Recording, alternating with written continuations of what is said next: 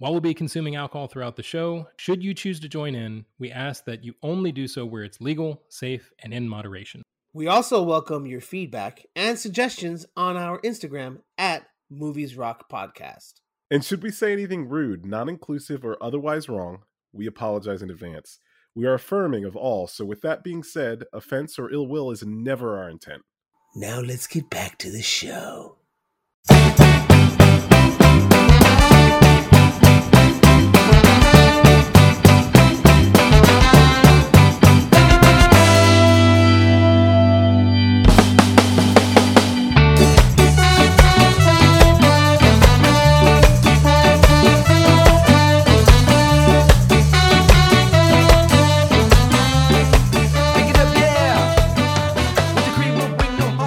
So, Eric, I wanted to ask you, dude, how was Thor: Love and Thunder? I know you wanted to go see that.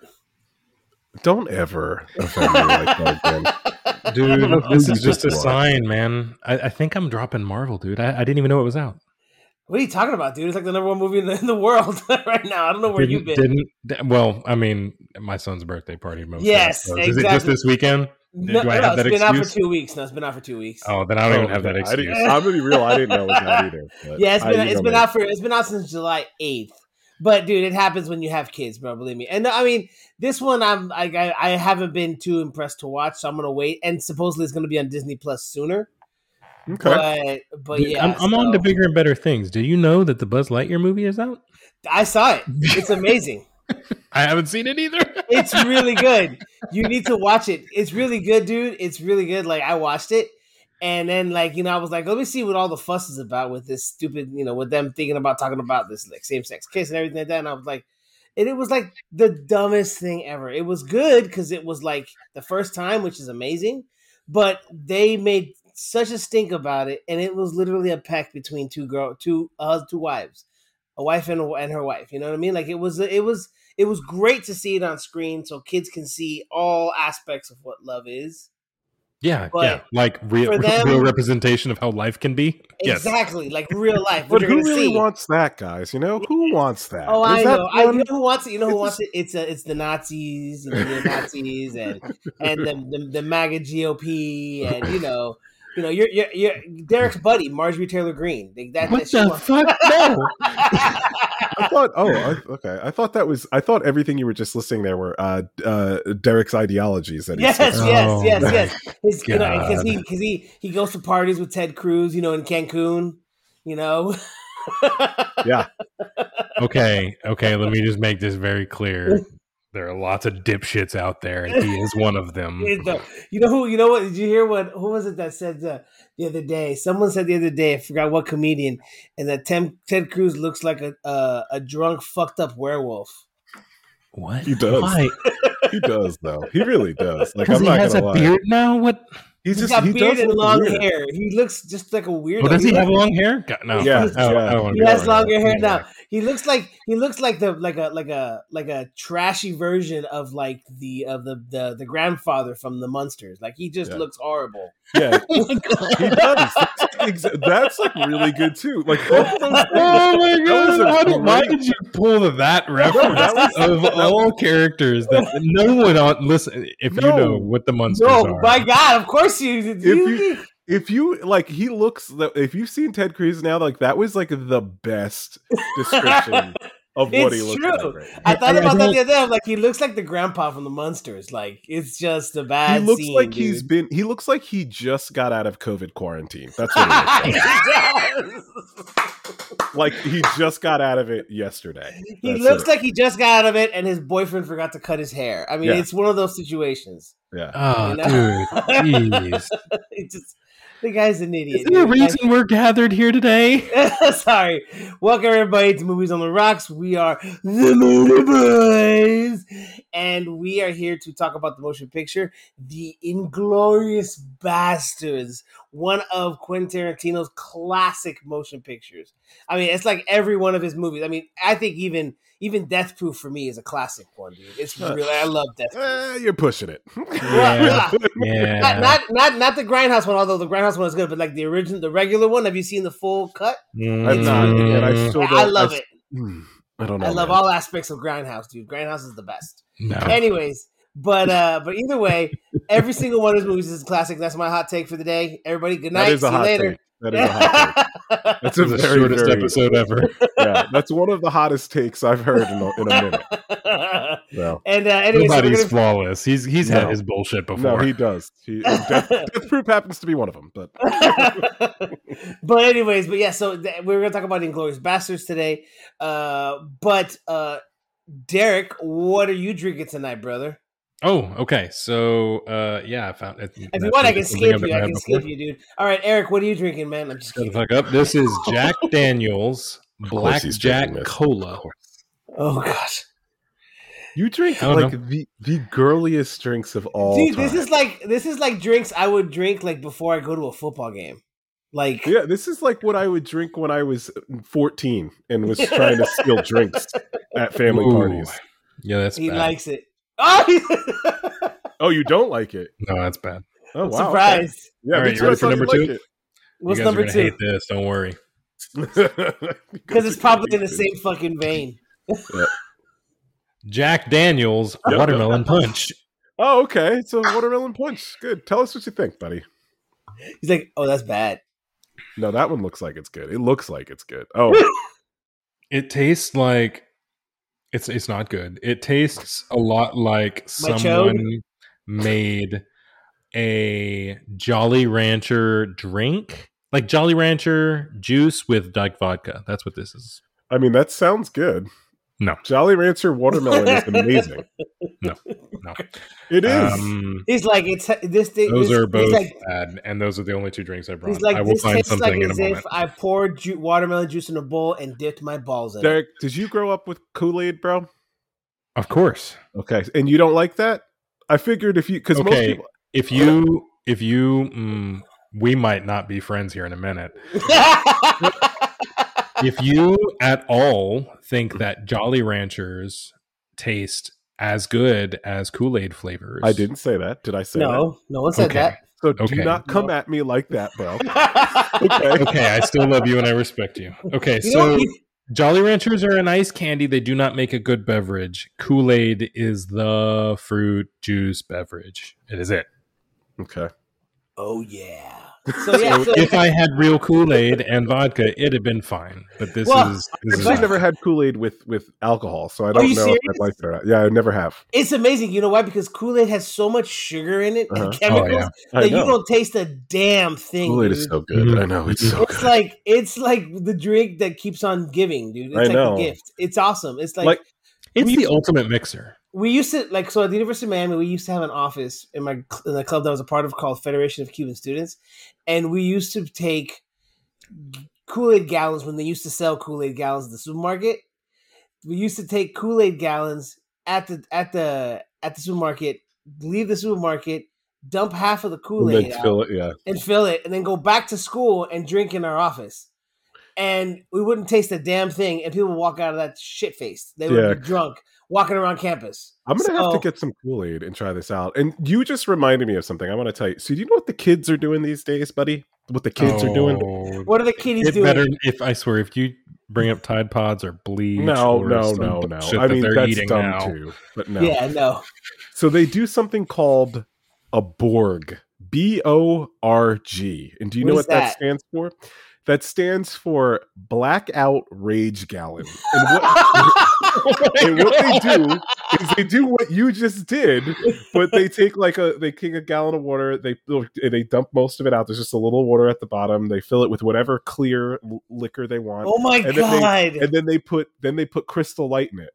So it looks like and they call it Blackout Rage Gallons, and they named their gallon. They'll walk around with it and they'll name it. Like I was at a party recently that with young kids and they were naming it not my son's birthday. No, not your son's that birthday. Young kid. Not that young. But they'd name it like one of them named their Borg Millie Borgie Brown. Like they named the gallon, and they're just sitting there drinking it, and they're getting blackout freaking drunk. It's crazy. And I was thinking to myself, like, how I couldn't now. I don't even know if I could then. I'm way too old for that now. But I don't even know if I could do it then. No, here's the deal. if you find, and it changes, I would say year to year, person to person, there are those beverages that you come across. Maybe it's store bought, maybe it's homemade, or just mixed drinks that you found a recipe for it.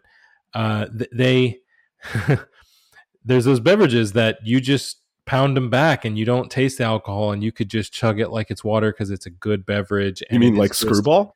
That's a good one. That's a good one, right now? Yeah. And it just shit, you are accidentally about to shit the bed. You don't know it, and then you're just down a downhill path. It is all. That was me downhill. On the podcast with Screwball. Screwball did that to me. Dude. That's the drunkest I'd been since I was 21. It's the dangerous stuff. It's the danger. Yeah, no, I can't say that I'm at the age anymore where I would take a pint of vodka and put Kool-Aid mix in it and call it a drink. No, that's not me anymore. Not possible. But I'm sure there's something. It's just not these two drinks. Well, you guys go through yours. I'm going to go find something better. Okay. Yeah, please, God, do that. Yeah. All right, Eric, what are you drinking, bro? I went classic, man. I went with, and he just walked away too. And I'm playing homage to Derek and Betsy's family because I was able to join. I got to see his son this weekend. He came to Houston. We had a party. I'm drinking a Corona today because it was a nice Latino Mexican party with piñatas and amazing food, and I had a great time. So I was like, in remembrance of Adrian's wonderful first birthday party, I'm drinking Corona. Is that all you're drinking tonight? You may have to get something else when you do. I'm probably going to have to get something else on the break because not typically enough, but I like it. I love Corona. Don't get me wrong. Corona's always good. Did you put a little salt and lime in it or not? I didn't. I didn't have any limes because I would have done it because I always stick a lime in there, but I didn't have any limes. I wasn't prepared. I'm so disappointed in you. I wasn't prepared, bro. Oh my God. Wasn't prepared. Oh my God. Oh my God. I know. I wish I had. That's good. I wish, dude. So what you got? I might be a disaster today. Okay. And so I decided I'm just going to say I'm having bourbon and Sprite. Oh. But I like Sprite and bourbon. I do like Sprite and bourbon. The problem is that I didn't have enough Bullet and I topped it off with Maker's Mark. Oh. So there's literally two types of bourbon in here. Yeah. Oh, I don't even like bourbon. So I'm going to go ahead and... Did you try it yet? You haven't tried it yet. I haven't tried it. I wanted to do it on the show with you. I'm being trepidatious, but hold on. Oh, Derek's here. He's back. Derek's back. Get on, Derek. Get on. Derek, you just missed that I paid homage to before he goes. I paid a full homage to your son's birthday party, and the reason why I'm drinking Corona is because of that birthday party that I went to. in respect and love to the amazing Latino run party with piñatas and all. Oh, nice. You're muted. I mean, it was all right. It was a 1-year-old birthday party. Dude, there was just a lot of snacks. There was so many snacks there, dude. I had the best macaroni salad I've ever had in my life. I told my wife when we left that was the best macaroni salad I've ever had. What'd you guys cook at the party? Dude, this is the best part. Okay, so did you guys make like chilaquiles that and macaroni shit like salad is notorious in the family. It is my mother-in-law's recipe. We have it for every occasion I can possibly ask of it.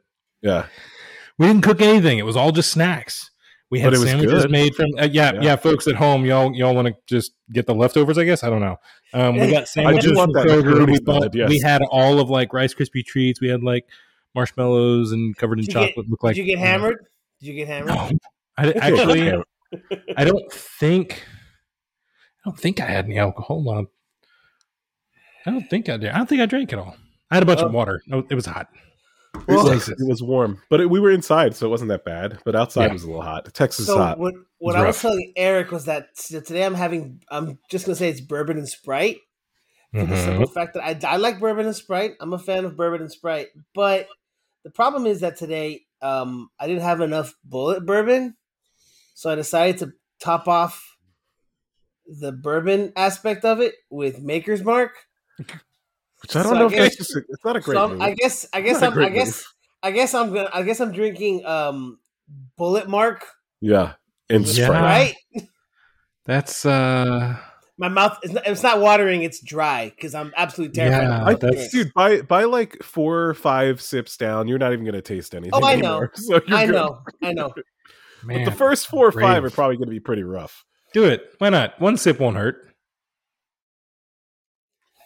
He said to the cyanide. Not bad, huh? Not bad. Not Not great. good. Either. Not That's not great. Yeah, that's not great though either, man. Your face, yeah. But it's edible. Oh, Yeah. man. It's edible. This is gonna be a good show. Yep. Oh, God. Okay. Yeah. Anyways, all right. So now that we've done our drinks, let's go ahead and take it to the news desk.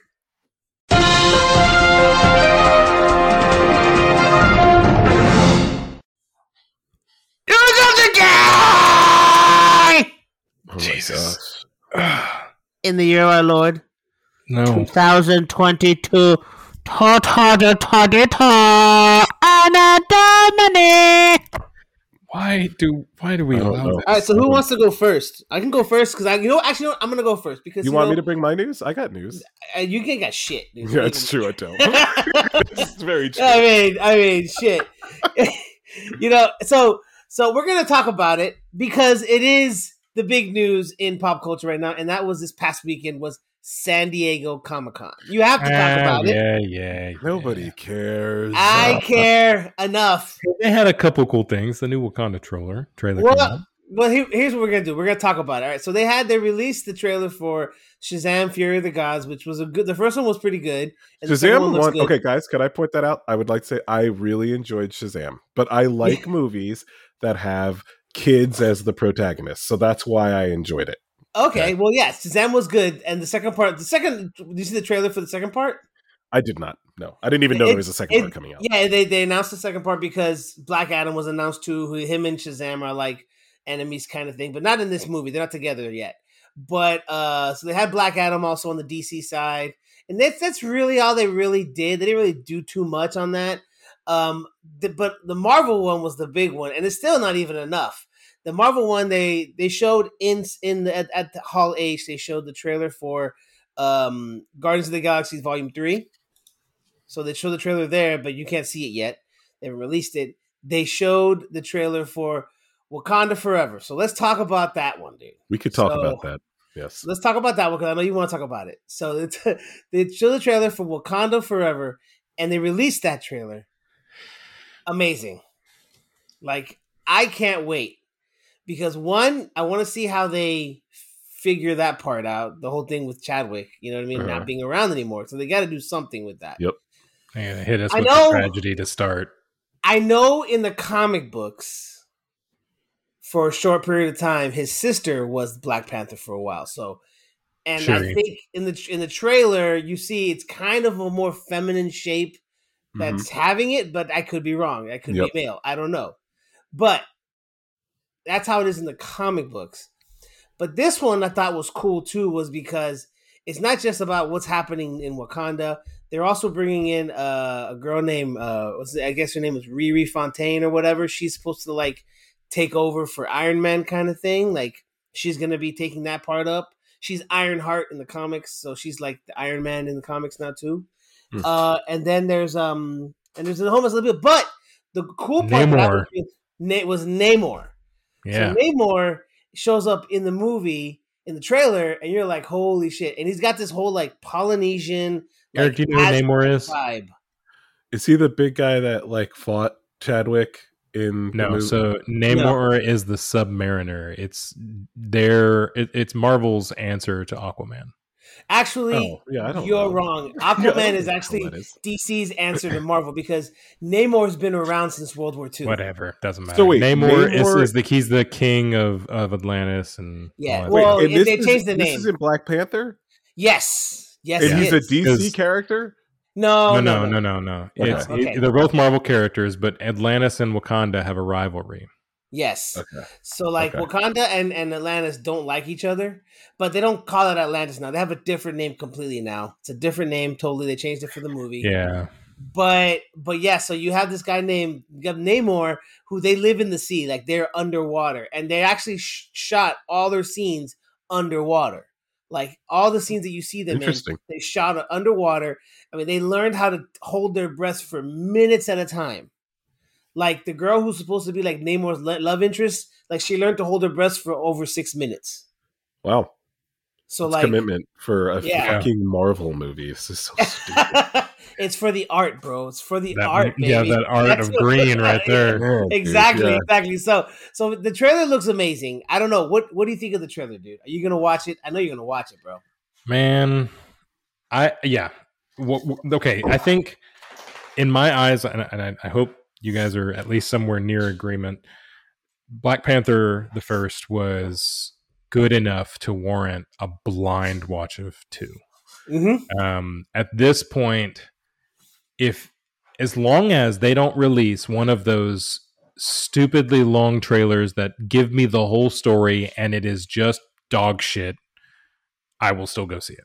No, I think the trailer is pretty vague. Well, at least for someone who doesn't know shit. And they haven't done this, but every once in a while there'll be a movie where they're just like put it all out on the table, the whole movie basically in the trailer, and you're like, I'm not gonna go see that anymore. I think Coogler's got enough cachet where he's not gonna let Feige do that kind of shit to him. Yeah. Also, too, Coogler is an auteur filmmaker. Yeah, and he was given a large mass of money to make Black Panther, and it was wildly successful. So they're giving him a large mass of money to make this one. And based on what I saw in the trailer, it looks like a beautiful film. So I'm gonna go see it. I had texted you guys about this, and I hate to admit it because I hate Marvel movies so much, but I did like Black Panther, and he was an interesting character that's a lot different than the rest of them. But but as far as this trailer, there was something about it that I don't know, man, made me really excited to see. And Derek opening up a White Claw. Opens up a White Claw, and that's why I'm laughing and drinking. I don't like this either. Oh my god, bro! Just drink it, bro. Just drink that one. I brought like 5 drinks. Don't worry. Okay.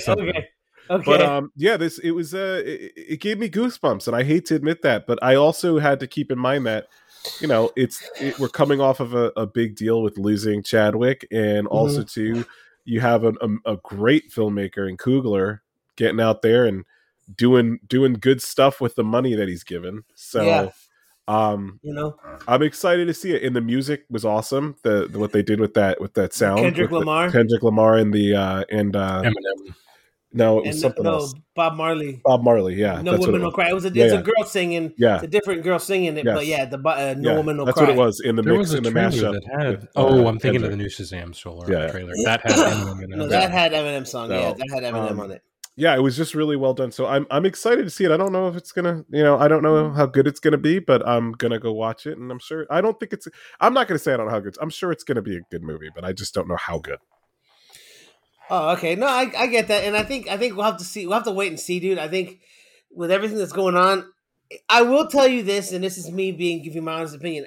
I am concerned with oversaturation in regards to the Marvel product. We need to talk about that. Yes, I'm glad you mentioned that. I do think that there is some oversaturation. I think there are some properties that did hit well and some that didn't. I'll be more than happy to be honest. Like Moon Knight, I think hit well. I think Oscar Isaac is phenomenal in that fucking show, and I think he did great. I will tell you, I finished watching Miss Marvel as well with my daughter, and it was really good. Like it was very enjoyable. It was enjoyable. Guys, listen, you guys don't say most Marvel things are bad. Like I don't think I've heard. No. This is a bad Marvel piece. Okay, so like, what was before Miss Marvel? I mean. Well, like, are you counting? I know it's not Marvel, but still under DC, Disney. Do you subscribe to the because they're kind of alternating right now between Marvel and Star Wars property stuff. I mean, I'm not saying that. I never said it was amazing, but I do say that like the stuff that's coming out from Marvel right now, some of it is okay. Where it's just there's too much. There's too much coming out, and I have a weird feeling that they're gonna get. It's getting watered down. It's getting watered down because I know they're trying to keep the narrative, connected. The continuity between them all. But it's getting to be a little too much, too many. My nephew was here this weekend, and he's a huge Marvel guy. He likes comic books. He's into that. He's a nerd, and he said to me, he was reading an article about all the upcoming Marvel media that's about to be released, and he said I cannot believe how much stuff they're putting out. And he said he goes, it's at the point where this is too much and it's not good anymore. So that goes to my next point. Let me show you they released the schedule for phase 4, 5, and 6. Yeah, that's probably what he was looking at. Yeah. Yeah. So phase 4, which is what we're in now, ends at the end of it. Yeah, we're at the end of it. The last 2 things that are coming out is She-Hulk Attorney at Law. With Tatiana Maslany. That sounds like a Rick and Morty interdimensional. Well, it's supposed to be a comedy. Episode. We'll see what goes on. It's supposed to be a 30-minute comedy, but we'll see. Then it ends. Then phase 4 ends with Wakanda Forever, and that's it. Phase 4 is over. Then they move on to phase 5. Phase 5 starts off February of 2023 with Ant-Man Quantumania. Then spring of 2023 is the next TV show, which is Secret Invasion, which is going to have everybody and their fucking mother on the show. Like Samuel L. Jackson's on the show. Colby Smulders is on the show. Don Cheadle's on the show. I think Brie Larson's on the show. I mean, it's going to be a huge cast of characters is going to be on that show. Then May, Guardians of the Galaxy. And then Echo, which was a character that was in Hawkeye, like this deaf girl. Yeah. And then in that show is going to have Charlie Cox from Daredevil. He's going to come back on that show. Yeah. See, this is... Okay. Then it's Loki season 2 in the summer. And then July 28th is when the Marvels movie comes out with the next Captain Marvel movie with Miss Marvel, the girl who played Miss Marvel's in it. And then the Blade movie comes out in November. Who's playing Blade? Your boy. Oh, what's his name, dude? Oh my god! I gotta look it up. Yeah. I forgot. The guy, he was in the Green Book. Mahershala Ali. There you go. Yeah, he's Blade. Oh, he's Blade. Okay. So he's like, he might go see it. He might go see it. So he plays Blade. He plays Blade. Then the TV show is Ironheart in the fall, which is that girl. Blade is the movie, right? Blade's the movie. Yeah. Okay, then, there's promise there. We've got precedents. That was all good. And then the next show after Blade, of course, like I said, is Ironheart. Then the next show after Ironheart is Agatha, Coven of Chaos, which is Agatha Harkness from WandaVision. Yeah. Then the next show after that is the new Daredevil show in the spring of 2024. And then Captain America New World Order comes out in May of 2024. Then the Thunderbolts movie comes out in July of 2024 with the White Widow and all that shit. And so far, they only have 3 movies for Phase 6, which is the Fantastic Four movie in November of 2024. And then, as of right now, they only have 2 movies, which they only expect to have 2 movies in 2025, which is the 2 Avengers movies, which is the Kang Dynasty and the Secret Wars movie. And that's it. I thought the Avengers movies were over. I thought they were done. No, they're going to be, the new Avengers is going to be like, the Avengers movies are going to end each saga. Like this is going to be they already released this is going to be called the Multiverse Saga. Right, but for example, this Avenger movie will highly unlikely include the Hulk or Iron Man or Hawkeye or Black Widow. So it's going to be new characters, right? Yeah, here's the thing. Here's my Captain Marvel's probably going to be the leader with Captain America and all that shit, the new Captain America. Comic books have had free reign for decades to create as many characters as they could fathom. They've come up with new characters with new backgrounds to represent a lot of the spectrum of humanity out there. Okay. And I'm sure that there are gaps, but there is a wide plethora of characters that Marvel and DC respectively have built. That comic book industry thrives in such a way that these comic books are cheap. They do short runs, and if it's a really good character, they might do like new runs with new stories, new universe tellings, like Batman and Superman. We've had 10 different kinds of Batman or Green Lantern or all these characters, right? The same thing for Marvel characters, and all of that works because it's on print and people can buy it, and then it only requires so much money to keep operational. But when we talk about spending hundreds of millions of dollars for TV shows and movies, you cannot have that level of saturation with characters. There's not enough time for the market to adapt. There's not enough time for people to get attached to the characters, for you to actually care about these characters. And you're going to spend hundreds of millions of dollars on TV shows that come out like 8 in a year and have us try to keep up with it? No, you're going to have to size it down, and it's going to have to get to the point where it works more like Netflix, where you've got a low budget and low overhead, and you just pump it out quickly, and it might be mediocre, and that's okay. Here's what I'm thinking is probably where we're at. So I hope, and this is me, I'm hoping, okay, everyone and everybody here can understand that I don't know about you guys, but in my opinion, Kevin Feige is probably a genius for what he's been able to do with Marvel for like the last 15 years. I mean, it's pretty apparent him handling from that. What perspective? From a business perspective? And from being a producer in general, like having the wherewithal to be able to handle everything from Iron Man until now. I mean, being able to business-wise, yes, a million percent. I'm not talking about story. I'm not talking about artistic. Hard. I mean, I'm not talking about artistic. I'm saying he's obviously a business genius because it's working. You know, and I would also wager that he's passionate about the character because he's gotten a lot of it right, almost all of it right. Right? There's only been a handful of major character upsets. Here's what I'm thinking is probably what's going to happen, because this is usually what happens with comic books. And I think he's doing this on purpose. Maybe I'm thinking too much of it, but I'm thinking this is maybe what he's doing on purpose. Comic books get this way. They get oversaturated with product, and they always end up to have a large event to cut the fat. That's usually what happens. They put out all this product to see how everything rolls. And then it gets to the point where you're like, this is way too much. So I think what he's doing is putting out all this product to see, okay, how much is this going to go? How much can he pump out? How much can I pump out? Sustaining and printing money at this point. Exactly. So I think he's getting to that point where like, okay, let me see if I can do this. They bring these characters in, see how far I can go. And then he's going to get to the point, because the way it works out is that in the comic books, Secret Wars was like that. Secret Wars was basically Marvel's way of literally hitting a reset button. They got rid of a ton of characters because they killed each other. Okay, like it was like Captain America Civil War on acid. Because they basically went to another planet and fought against each other in battles. Okay, in the battle arena. Led by Kang the Conqueror. This is the whole point of the series. Yeah. So you had superheroes fighting against each other, and they had to kill each other to survive the next day. So I don't know if that's how this is going to work out. I'm just saying that's how it worked out in the comic book, that this was basically a reset on the entire universe to trim the fat, get rid of people that aren't needed anymore, and kind of set up another thing, just like always. It sets up the next saga. But that's the only thing I can say, like, because if they're going to do Secret Wars, that's what they're supposed to do. If they don't, I will be seriously disappointed, which I won't be surprised if I'm disappointed either, because they want to make money and it's a business.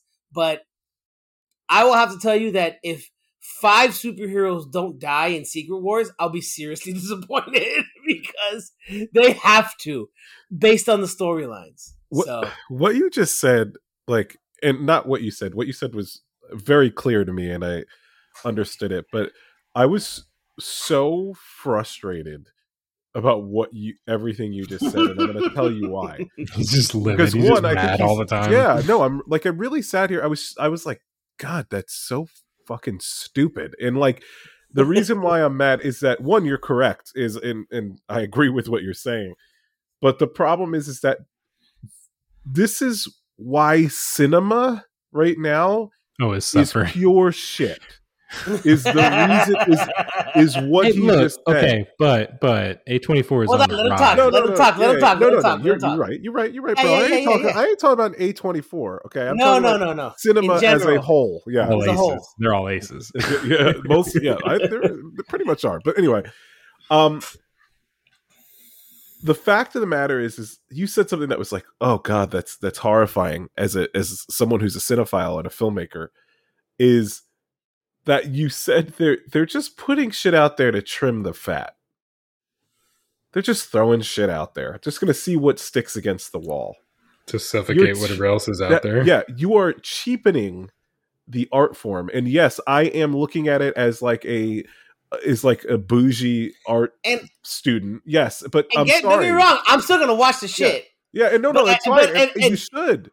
But like, the fact of the matter is that they are willing to just mill out these films that are terrible, that a lot of people do not think are good. They're making money off of children for the most part. okay, in teenagers, because I don't know a ton of people that are our age that like movies like we do, period, but then superhero movies on top of that, like you guys do. Okay, I don't know a lot of people. And with that being said, it means that you are now saying, with our studio, our Disney money, or whatever studio you are, your Sony, we're gonna spend millions upon millions upon millions upon millions of dollars to put out shit that we hope sticks to the wall, but we're gonna pass on some of these new brilliant filmmakers that have new ideas, but they're scared to do them. So we're gonna pass. It's not a surefire bet. Yeah, and you're still throwing the dice. Yeah. But you're throwing the dice with something that you think, hey, it could have worked in the past, and you're passing. Literally, we are on a train that is just passing by our best filmmakers right now, because all we care about is fucking Marvel movies. Dude, I'm mad about it. I'm like, actually, literally, like, it really made me mad. Like, and it's not, and I'm not mad at you, of course, Tomas. That was beautifully and eloquently said, and it just really made me realize that. You know, sorry, I'm done with my rant. I apologize. No, you're right. No. You're absolutely right. And I'm not saying that is the case, but I'm just letting you know, on the comic books, that's what happened. That's why they did Secret Wars. That's why DC did Crisis of Infinite Earths. That's why Marvel even did Civil War in the comic book. They always do an event to trim the fat, and this is usually the case. Okay, you ready for this? This is the part that I think is gonna hurt. I agree with what you're saying.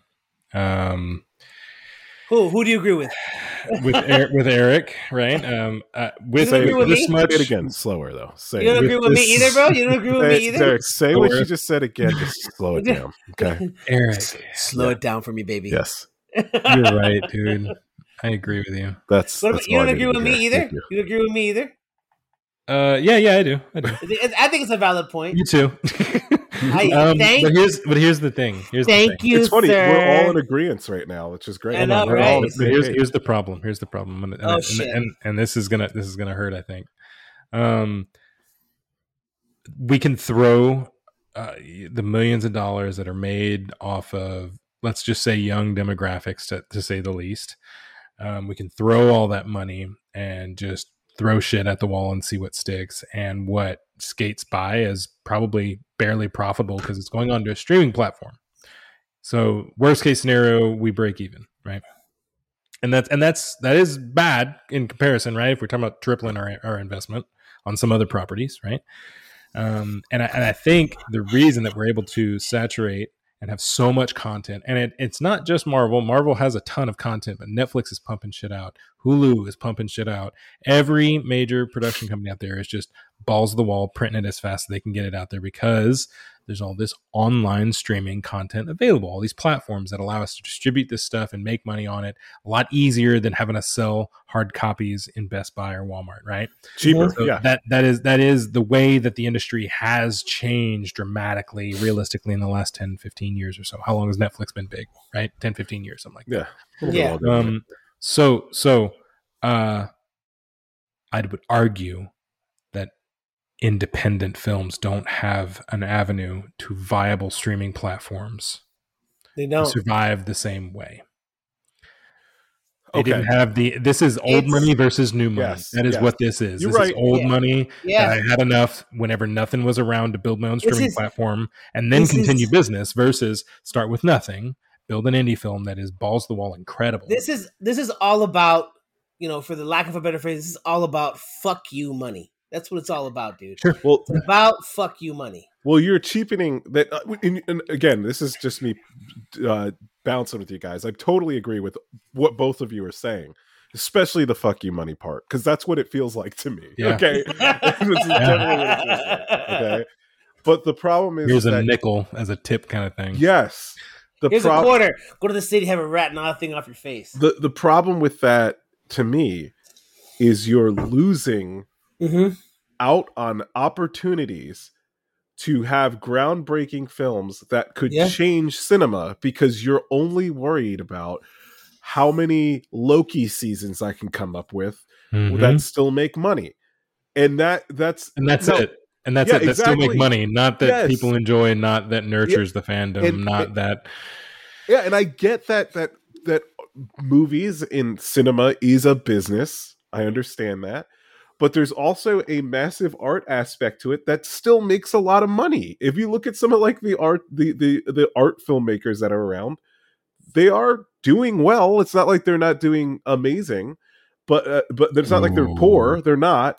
But we're missing it, and we're going to get passed up. I think what's going to happen at some point is that America has always been like tip top for movies. We've been on the top, okay, for a long time. Okay, we've been doing it right. I think we are not doing it right anymore, and I think other countries are going to start passing us because I am more interested in foreign films than I am American films right now. They are going to pass us up because they're not all about making Marvel movies. They're nurturing. Yeah, you know what? Because Europe, especially Europe has perpetually been about art. Perpetually. Yes. Always. And they're making art. And if you think about this too, think about our filmmakers that are around that are even making films that are American films, and think about how many Latino filmmakers that we have, specifically Mexican, that are unbelievable. They're amazing filmmakers that are amazing Mexican filmmakers on dimes. Yes. What we are dropping the ball in America. We're dropping the ball with cinema. We're dropping it. So you said, you mentioned like this is an art form and it's not. I don't want to dry up what you said by trimming it too much, but you mentioned that we're talking about art, right? My first thought, well, what other art industries are having the same issue? And my first thought is music and people who write their own songs versus don't, people who lip sync versus don't, people who are genuinely talented far and above the rest versus marketed well or have a good personality. There are tons of artists that, their music is catchy, but you can pay for that part, right? They have a great personality. They're likable. And that's fine too. That in itself is more, I would say, in the celebrity vein than musician. But if that's your career, whatever. But it's facing the same thing. We have this consolidation of record labels that have the money, that are willing to back certain people who are willing to, take, a quarter of a percentage of what a artist doing it independently would make, and they'll market them to the wall.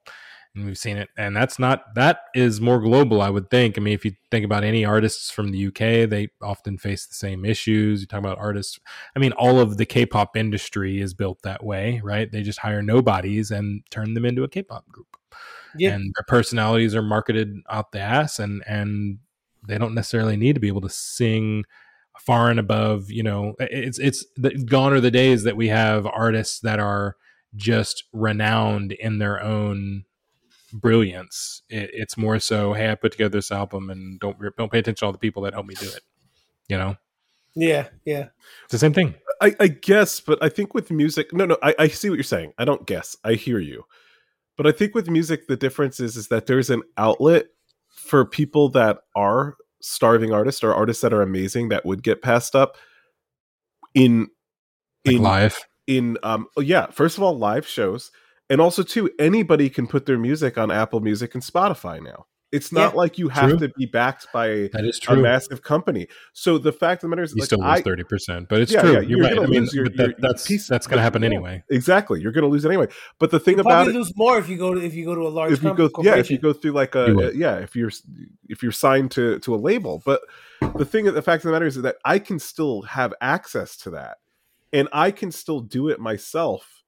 And put music out on Apple Music or Spotify, where filmmakers need way more money to make a movie. Like I can't just go out. I can go out and make a movie if someone wants to drop me $200,000, but I don't just have a liquid couple $100,000 to go make a movie. Right. And that's a really, really low budget film. Not to mention the time that it takes to find the script that you want to do and exactly find the people you want to work with. Exactly. Where if I'm a musician, I could record a record for a couple $1,000s and put it on Apple Music. Dude, After hours outside of my normal job. Yeah. Gone are the days you can make a movie like El Mariachi with $10,000 and like Right. 2-3 people handling everything. Doesn't exist anymore. Yeah, Can't do that shit gone. anymore, dude. That's. Well, hold on. We should caveat that with some of the incredible work that people are able to do with commodity technology now, like those kids. What was it? There was those kids in somewhere in Africa. They edited and shot and did their own CG. It's like 5 kids with like old ass computers, and they put together a decent film on pennies. And I mean, realistically, they probably. I mean, after they got widely recognized and acknowledged, and people started supplying them with new gear. All of that new gear was $20,000. So the original budget had to have been less because they did it with less, right? Yeah. It's possible, but you don't get the distribution. I've never even seen this. Is this a full-length film? No. I think they did. I'll send it to you. I think they uploaded some. I watched the video. It was really. How do I say? I'll send you the link. These guys they basically do their own acting, writing, filming, and CG. Okay. On like 10-year-old computers. So, with that being said, do you think that these films are ones that could be mass distributed and bought by a major studio? That's the problem. Is they can't get in. That's the gate. Yeah. And do you know why they can't get in though? Well, that was my next thought. I wonder if someone like A24 should partner with someone like Hulu. Not Hulu. Let's not do Hulu. Let's skip Hulu. Let's say Hoopla. Yeah, something even smaller. Yeah. Well, I mean, they're partnering right now with HBO. They are. They just partnered. And Plex. Plex has got all their content now too. Yeah. And maybe that's the alternative I'm thinking about, right? Like something that's just more democratized and available and free to the public and so forth. I will be honest with you. What HBO Max is doing right now with like new filmmakers and new content is pretty fucking wild, dude. Nah, I don't buy it. But they got this new series coming out, bro. That's from like A24 too, with with what's his name, The Weeknd. Yeah, that shit looks wild, dude. I don't know, dude. I mean, kind of freaks me out a little bit. A24 is the only studio right now that is like untouchable to me because they're putting out good content. But even with that being said, they're still not letting any willy-nilly person make a film. No, most of these people have some sort of clout they have to be backed in some sort of way where they have something to show, you know. It sucks to say, but it's like it's almost like it's who they're being. God, I'm like, what I'm about to say is I feel so dirty because of who was a part of it.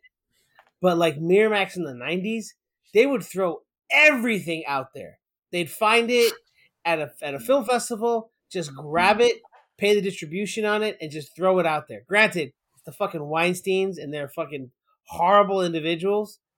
But they only did that up to a certain point. They only did that up to a certain point when they had clout. And that's when I think they did it more when they started getting big. That's what I mean. But then once they got big enough to handle their own shit, they stopped. And I get that. I just think that I agree with you. I think there needs to be a way for more and more filmmakers to get their shit out there and get the necessary financing to be able to put their vision out for the world to see. Because I think it's worth it. And I think I agree with you 100%. But and that's the problem, I guess, is vetting out, like major studios vetting out or taking risks. They do the vetting and they don't do the risks. They'll vet out. People. They'll take meetings and then probably say, "Oh, not good enough for us." But then I don't know who shows up. Let's just for shits and giggles, Oscar Isaac shows up and they're like, "Hey, we're gonna let you be Moon Man or whatever the hell the name of that show is that he was in." Like Moon Knight. Yeah, whatever, man. I love Oscar Isaac. I'm saying that as a fan. Can I just, not to totally shift the blame, but can I just say that there are very talented writers and directors many of which have worked with A24, that we've watched their movies here on our podcast, that I would argue perhaps need to adjust their perspective in some ways to pay more import to advertising and marketing. I think that there is a chance that folks that came out of indie that are still brilliant at writers and directors are still living by indie budgets without the indie budget and should probably market better because the film is good enough. It easily holds a candle or surpasses all these Marvel and Disney movies we're talking about, right? So the movie's good enough. People just don't hear about it. People don't know about it. I would argue that that's at least a big part of why those films don't get the homage that they are due. It's because they're not known. I mean, Everything Everywhere All at Once was out of theaters in like 3 weeks, 4 weeks, and it's coming back. Another great piece of news. I'm all for it. Cut. Right? Yeah, I'm gonna go see it. Different cut. Too. They added some footage. Yeah. I hope it's the same thing that I just got on my Blu-ray today, but I'm probably wrong, and I'll probably go see it anyway. That's my only concern is that these folks. The Daniels could be a good example, right? Maybe they're still living by the indie budget when they have a little bit more money than they used to, and they could have used more of that for marketing to broaden the demand for their film. And I hear you, but again, to me, it's like if you're the Daniels and you're like, all right, I could use $17 million of my budget for marketing, or I could put $15 million of that into my film and then do $2 million for marketing, because these are fucking filmmakers, man. They're film. They're people that want to make movies, and I hear what you're saying because you're right. I want them out of that rut, though. I want them out of that rut. I want them recognized. Exactly, and so do I. And know what's going to get them recognized, dude, is if they win awards. That's when they're going to start getting more recognition. They have to win awards. It's only in hindsight. I would argue that if your film does shit in theaters, but it wins all the awards, if it doesn't make any money all the time, especially with the people that we're talking about, right? Particularly, that all of those accolades help you seal the deal on the next film, and not gain the favoring that you're due.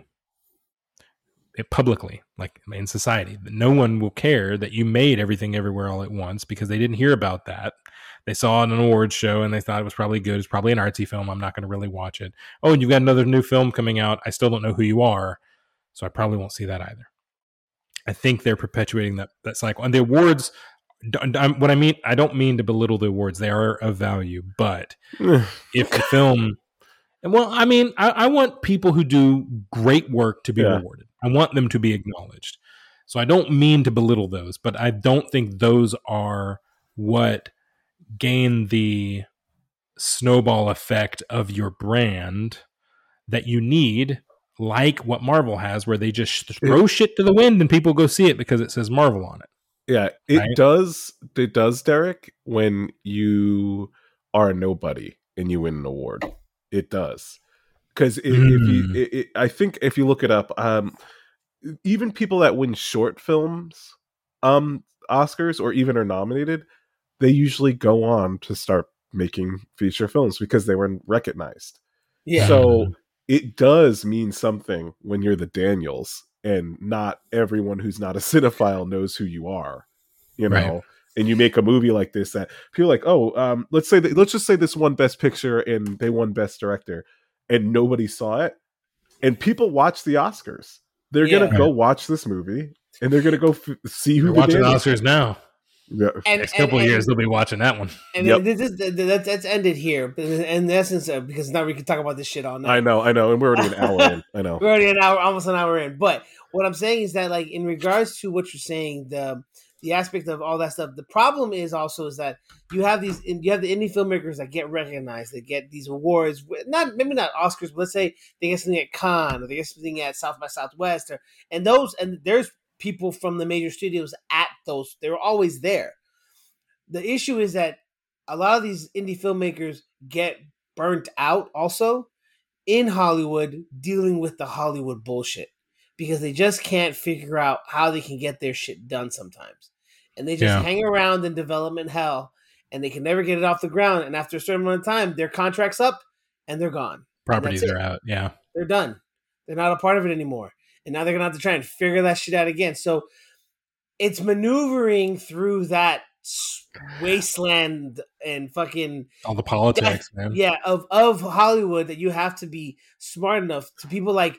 So you could be people like case in point. So you could be people like Guillermo del Toro, who has been able to figure it out to a certain degree, and he's from a different country, and he's been able to figure it out.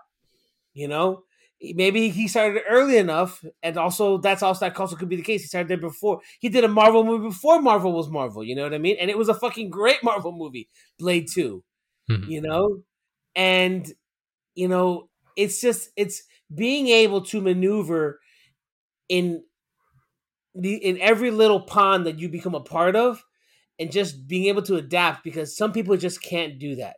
They just can't adapt to the environment that they're in. And you see that not just in Hollywood, but you see that at work. Yeah. You know, you see people come in and they get so frustrated when things are done, where they're like, look, dude, I told people like at my job all the time, like, where we work, just like you said with Marvel, where we work is a freight train going at 100 miles an hour.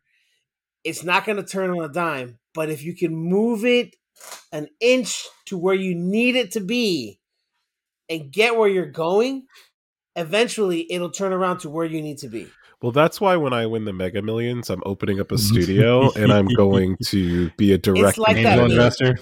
It's like that meme that came out. I'm going to buy every ticket at a fucking Kanye concert. For real, man. I'm going to buy. That's what I'm going to do. I'm going to start a movie studio and be a direct competitor to Marvel and Disney. Actually, I'll never be. It take like a lifetime to get to that point. Derek, what's your article? What's your news? You got?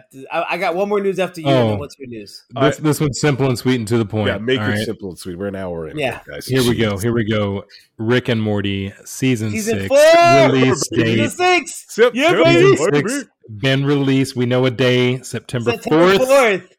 We get the next season. Yes. Rick. This is what it's about. Another great show. I'm ready for it. Ding dong, baby. Oh my God, I can't wait. What was it? Wubba lubba dub dub. Wubba lubba dub dub. And that's Tell me what you got. The news goes.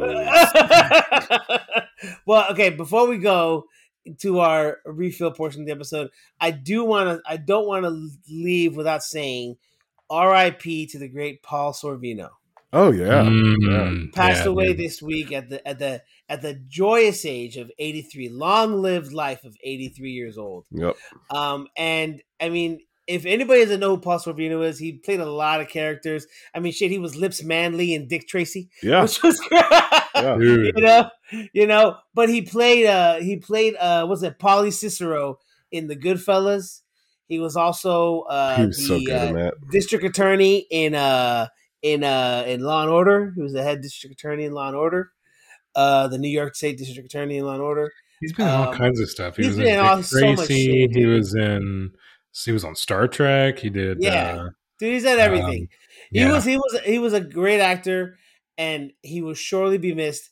They showed a video though of that TMZ had of them talking to him as he was getting shit out of his trunk. And they were talking to him about the Weinstein thing.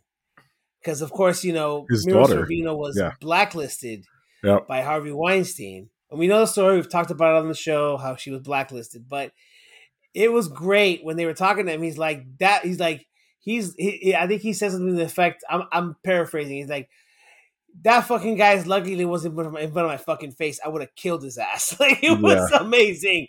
I mean, you could hear the absolute anger in his voice, just taking shit out of his trunk while he's talking haphazardly about Harvey Weinstein. But can you imagine like him having to just hold his tongue this long? Yeah. Like with the bullshit. Like, I mean, I'm sure like he's not the only one. There's lots of folks that had good reason to hate the Weinsteins, but I mean, damn. Yeah. So good on you, dude. So R.I.P. to Paul Sorvino. But yeah, that's where we're gonna end it today. A little bit sad ending, but happy he's lived a long life, and we can enjoy his movies in infinitum. You know what I mean? Like I watch Godfather. I watch the Goodfellas like at least once a year. I watch it just for the simple fact of watching it. It's hilarious. I love every second of that movie. Yeah, so, Goodfellas is amazing. Yeah. Agreed. One of these days we got to watch that movie for the show. So one of these days. We should. But anyways, I mean, we could just give it a rating now. It's fantastic. Just we don't need to save everyone's time. It's also great. True. All right, so now it's time for the refill portion of the episode. We're done with the news, so go ahead, take a piss, go see Man About a Dog, go shake a dew off of Lily, do whatever you got to do. We'll see you guys in a bit. Peace.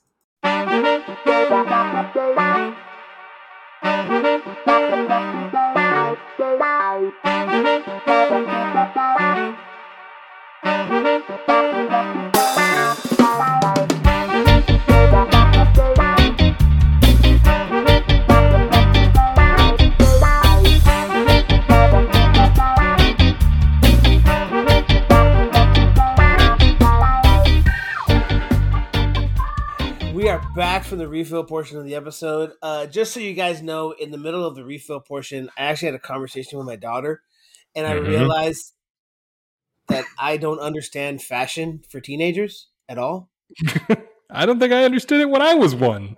So supposedly, one of the new trends in fashion are dad jeans. I was seriously thinking you were going to say Jinko jeans again because that'd be fucked up. Well, Jinko jeans actually. Have you seen how much original Jinkos cost now? That's stupid. They're not worth anything unless you're going to use them to make how much more they're pairs worth? of pants. Do you know how much they're worth? I hope not much. Oh, buddy, I saw one pair of original Jinkos. Okay, because you can tell they're original by the whatever the fucking line is. However they do in fucking fashion. I saw an original pair of Jinkos go for well over 4 figures, dude. That's ridiculous. That's ridiculous. It's quite literally 4 pairs worth of denim. Okay? At least. Like, why was that cool? Like, I remember when I was a kid, thinking, like, I had a pair of wide legs, cool. But they were fucking Dickies. I had Dickies. They were cheap. It was the next evolution from like 90s grunge. It was the next step. And I had a pair. Still wasn't good. Both were bad. No, I wish I didn't have them. I had one pair, and I wish I never had them. I never had a pair of Jinkos. No way. I regret having owned them, having worn that, lived that. I regret it. Oh yeah, my daughter has a pair of like acid wash, like she calls them dad jeans, and basically the only reason why they're called dad jeans is because they bunch up in the front like as if she has testicles. That's what the fuck? Wait, is this real? This is not a joke. This is no joke. I'm not kidding. Google it. Dad jeans. That's and she bought them at Old Navy. They're like at Old Navy. It kind of makes sense. You think about like lots of women are wearing the really high rise stuff, and they wear like the really high crop tops. And sure, it's fashionable now. Why not bring back dad jeans? Next thing you know, those what is it? What are the dad shoes? The New Balances. New Balances are going to be the next hit. That's First of all, I rock Crocs. New Balances. I don't rock those. He's got the dad New Balances. I love my dad New Balances. They're so comfortable. Right, hey, if you want to get a pair of New Balances, get yourself the 1090s. Everybody, they're like $100 a pair, and they're fucking amazing. I'm totally wrong. The New Balances are not going to come back. If we're already wearing them, no.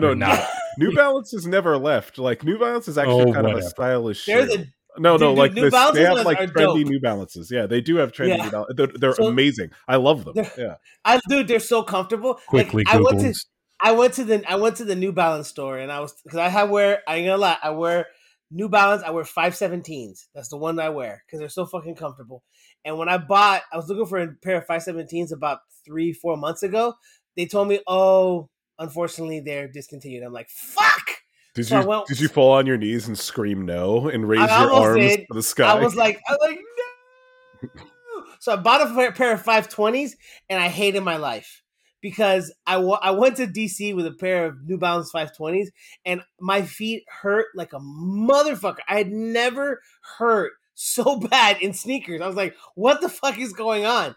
And then I went to the outlet store. I was like, I gotta get a new pair of New Balance. I gotta find a new pair. So I was talking to the guy there, and he's like, oh no, we have them. They discontinued the previous model. They made new ones. I'm like, oh sweet, I'll get those. So I went those, fucking living life. And then I go to him, dude, what? And it was a kid. Like this guy was like 19, 20 years old. And he goes, Oh, I got a pair that are the best. They're the most amazing ones. The New Balance 1090s. I'm like, 10, what is that? And he's like, those are probably the most comfortable shoes I've ever experienced. I'm like, really? I looked them up. They're like $100 a pop, which is expensive, I think, for New Balances. You know? Yeah. Because I don't think I've paid more than like $60 for a pair of New Balances. But yeah, like everyone raves about them on the internet. They're like super, like very soft. Like the sole I will say, looking at all of these different styles, these are pretty fashionable. No, they're especially like their street shoes. They're non-running shoes. They're non-dad shoes. I have had many pairs. The 1080s. Yeah, I've had many pairs of New Balances, and I have a pair right now that I love, and very cool colors, good style. New Balance is good, but you're thinking, Derek, purely the dad New Balances. That's the white ones. Yeah. Those are the big ones. The old white ones. Yeah, no, dude. But the New Balance 1080s, which like run at like $160 a pop. Those old dad shoes that they haven't changed them in 3 decades. They only still make them the way they are, I'm sure, because there's some kind of government contract somewhere that they have to fulfill. They just got to keep pumping those shoes out. And all we get, right, all these shoes that we see dads wearing are just the surplus military, whatever. Like they're just, we can't send them on base. We got to ship them out to Walmart. Bro, it's like New Balance knows what's up, dude, because they charge like $30-$40 for a pair of shoes, dude. Even and they like, sell them. Yeah, their like fashionable ones are like $40 to $60. But if you get their running shoes, then they start getting it to the hundreds and more. They start getting real nice. Yeah. But like my daughter bought a pair. She bought 2 pairs of New Balances this week for school. She bought one that's like they're like a very, very light purple. The entire shoe is a light purple, almost pinkish look. Does the second pair look like it has testicles? No, the second pair looks like it actually has a giant vagina. No, dude, it doesn't. It's like multiple colors. Like it's like as if like literally like a rainbow just like came all over it. It's just crazy, dude. It's what was that? Who was that artist that Liz Fair? No, it was an artist that was all kinds of like kids' school supplies were always like rainbow vomit. Oh shit! Oh, was it Liz something? Lisa Frank. There you go. She had all the stickers and shit. My wife loves it. Yeah. Fucking imagine the ink spent on those products. Why they were so pricey. Yeah, dude. All that Lisa Frank bullshit was expensive, bro. I'll tell you that. And then when she came back at Target, they had the Lisa Frank collection. But anyways, yeah, dude. Right, we're talking about a movie. Yeah. Yeah, dude. Sorry. So, but anyways, back from the refill portion. Did you guys bring anything new to the table? I did. I went with that Parker County Peach beer that I drank last time. Very good. I switched over to that. I finished the Corona. It just wasn't enough. We talked for an entire hour. You could have always stopped and gotten another drink, dude. No, I don't do that. I don't turn my back on friends. Fucking Fast and the Furious movie. Family, friends for family. Anyways, Derek, are you drinking anything new today? I went through like 4 other drinks by the end of the last segment. So, and they were all are terrible. White Claws. What was the other one? Truly. I had Corona. Oh my God. They were all awful. So I settled on Screwball, which I have a little glass of. And and then if I finish that off and I don't want any more, I brought the margarita stuff again. So Jesus Christ! If you drink Screwball and margarita, you're gonna be puking all over your house. I'll call it work. It'll be all right. He's selling his house, so it doesn't matter, dude. So yeah. So true. Dude, there's somebody coming to watch the house tomorrow. Do you realize how bad that would be? Like, all of a sudden, we're gonna have to pass, guys. Betsy walks into the office like, Derek, you didn't come to. Derek, and he's just laying. He's just sitting in his chair with vomit all over his chest. He's like, "What's going on?" He looks like Rick on that episode of Rick and Morty when he goes to the Vindicators. Yes. They find him with shit and puke and piss everywhere. Oh, by the way, you know that's going to be a new show, right? The Vindicators have their own show coming out soon too. No. What? Yes, dude. Wow. Okay. Yes. The Vindicators are going to have their own show. They call it the prequel sequel. dude. Rick and Morty. I can't. I don't think. I think those guys. I forget their names. The guys who were the Dan Harmon behind, and Justin Roiland. They're gonna stretch themselves too far. They're already so. doing so many other. They're doing what is it? Solar Opposites. They did. That's it. Weren't they involved in Farzar as well? The Netflix show. Justin Roiland is. And I think they're involved in the Futurama return. If you think about it, dude, what they're really doing is they're writers, bro. Writers is different than production, all that kind of stuff. All they have is ideas, and they bring in friends. Need a break. The guys might need a break. That's all I'm saying. Don't you do burn as a writer. Out. That's true, but most writers, that's what they do their whole life is they just churn and churn and churn and churn. That's what ideas. They do. They just come up with shit, man. That's why that's what God gave them that. Yeah, that and they like for, live dude. for it too. So yeah, dude, because they know that they're like. Well, then don't take a break, you guys. Why the fuck is it taking this long for season 6? Hurry up. Bring season 7 back to back. Justin Roiland and Dan Harmon are sitting on a phone call right now or in a room, and they're like, what's the craziest fucked up thing can we do? Oh, I have an idea. We'll turn Brick into a pickle and then have him go up someone's ass. That's what we'll do. You know, and it'll be great. You know what I mean? They have this thing called an idea box, which is hilarious, like the writers. And they literally just write random things on paper on sticky notes and throw it in the box. And then they pull them out and pick like 3 at a time. And then they make a story. Make an episode of that. I think that an idea box episode, now that you said that, is the episode where Rick makes a planet where he can take a shit in peace. Like that was such a good episode. Yeah, and then he visits it to try and check out what happened and who shat in his toilet. Yeah, a shy pooper. He's a shy pooper. Yeah. Just like, and I'm just gonna make a complete planet so I can shit in peace. This oasis, dude. It's euphoria. Balanced ecosystem of like harmonious animals, just so he can shit in peace. Because he's a shy pooper. He didn't fix the ecosystem on Earth. He left that shit as it was. That's why I work. And you make a whole episode just saying cum gutters. I mean, that's just an idea box type of situation, bro. That's funny. Well, I don't want him to get burnt out. I would much rather have quality over quantity. I think we'll be okay. I think we'll be okay. They know what they're doing.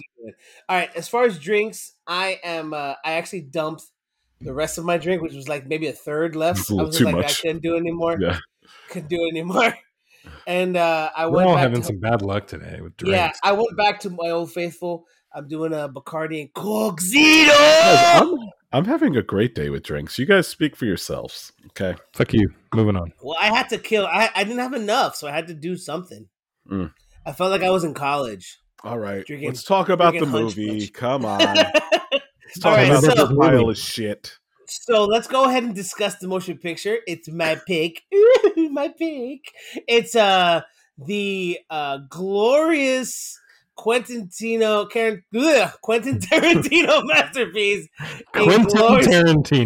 Masterpiece, Inglourious Basterds. Came out in 2009. Once again, like I said, it's directed and written by Quentin Tarantino, and it stars just a few people, nobody too famous, like Brad Pitt, Diane Kruger, Eli Roth, Melanie Laurent, Christoph Waltz, Michael Fassbender, Daniel Bruhl, Til Schweiger. I mean, it's got BJ Novak. I mean, Mike Myers is in it. Yeah, that's a big cast. Hold on. Yeah. Okay, so did you guys notice a name in the credits by the name of a person by the name of Rod Taylor? No.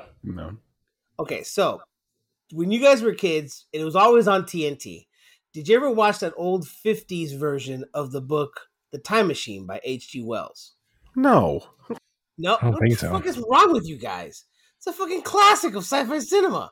Anyways, so the main character of that movie, played by Rod Taylor, who was the main guy in Alfred Hitchcock's Birds also.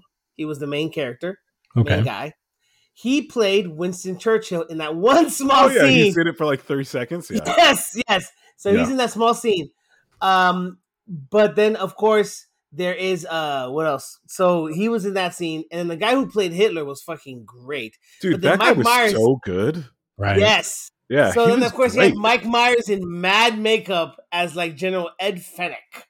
You know what I mean? Like the British general. So I mean, it was just. I mean, the movie was great. It's worth saying it. It's worth saying it a second time. Christoph Waltz. Guys. Yes. Guys. He won the Academy Award. Guys. He won the Academy Award.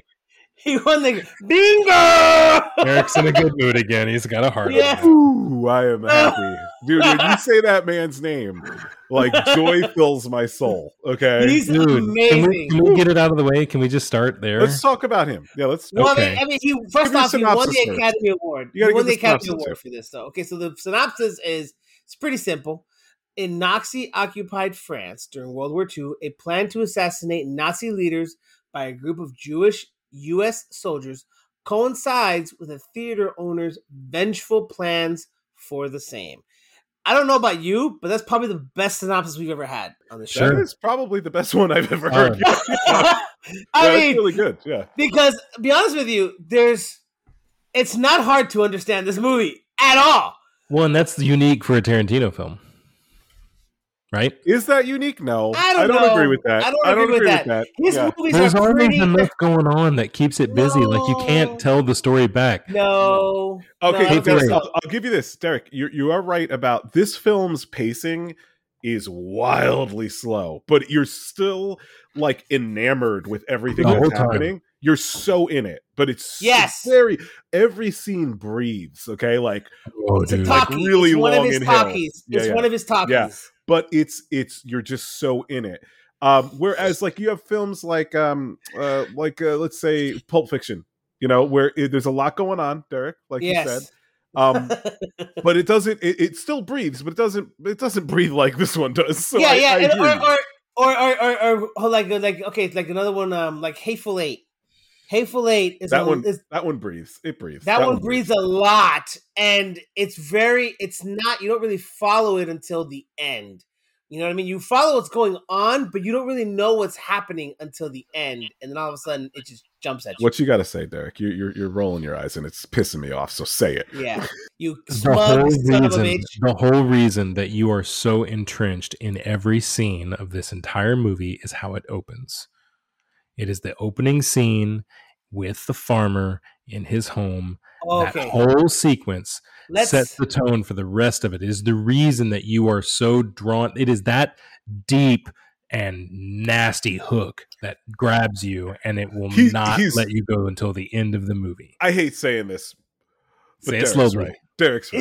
He is right. He's right. He's Okay. right about this Before one. we go to that, let me just give some information here. So, in regards to the motion picture itself, budget was about a modest $70 million in 2009.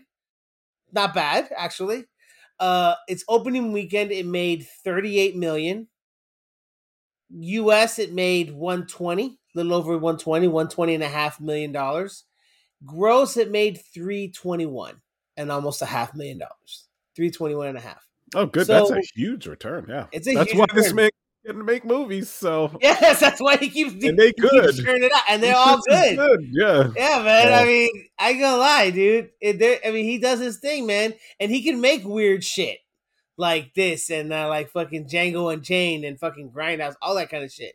You know, the one movie I never really sat down to watch was Jackie Brown. I watched it, but I haven't seen it since the first People time I watched hate it. I think it's so good. I love I haven't Jackie seen it Brown. since I saw it in the theaters. Oh, I love it, dude. And people I don't need like to it. rewatch I think need it's to great. rewatch it. Yeah. I need to rewatch it.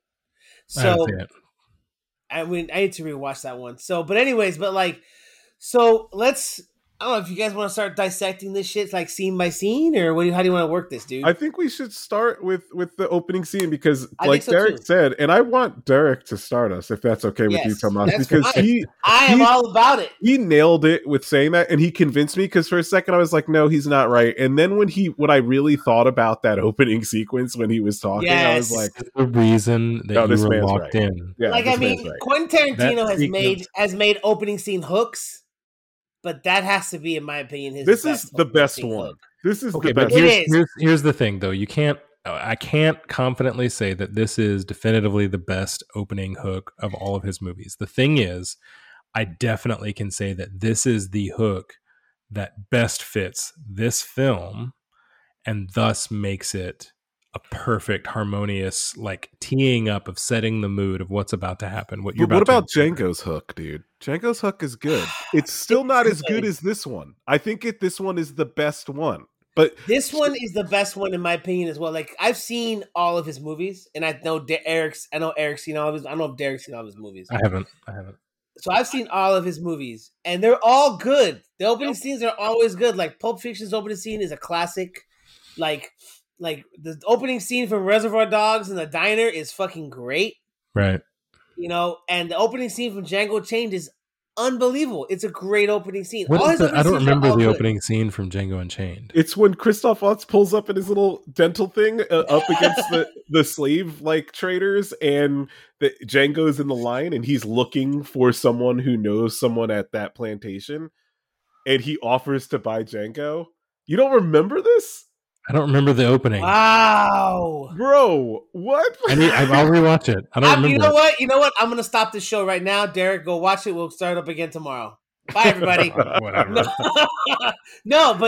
It's okay. So it's a really good opening scene. I ain't gonna lie.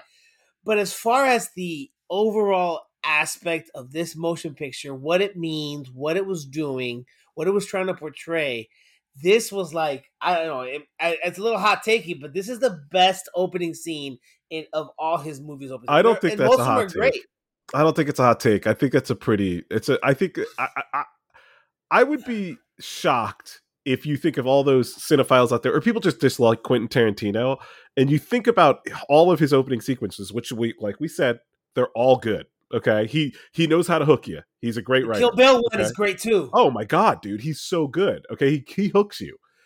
But the reason why, and this might be a hot take, but the reason why Inglourious Bastards and Django's opening sequences are so good is because of my boy Christoph Waltz. That's the reason why they're so good.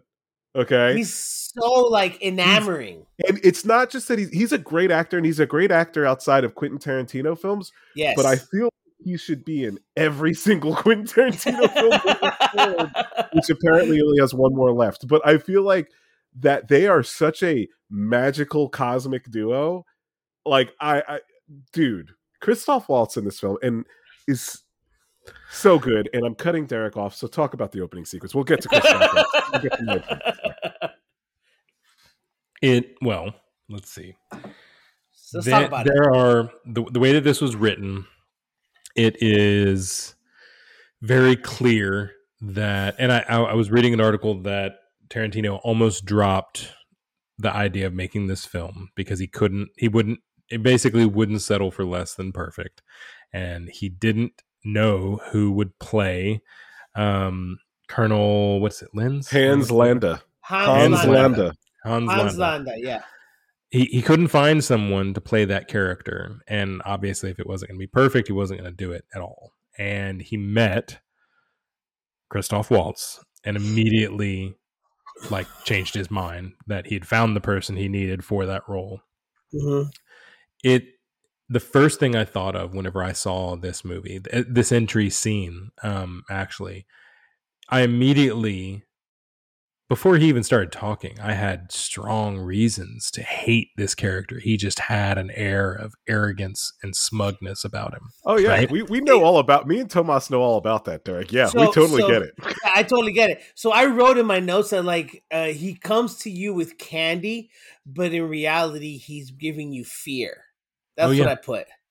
Well, and he portrays this character so well because he is meant every moment that he is on the screen, he is instilling fear in the people present.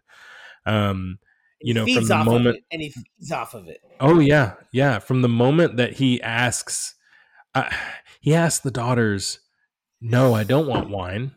You'll get me milk. You're here to help. You're here to serve me. You're here to do what I say." It's basically what he's communicating. You offered me something. I changed it because I get to do that. And now you have to leave your own home because I want to talk privately.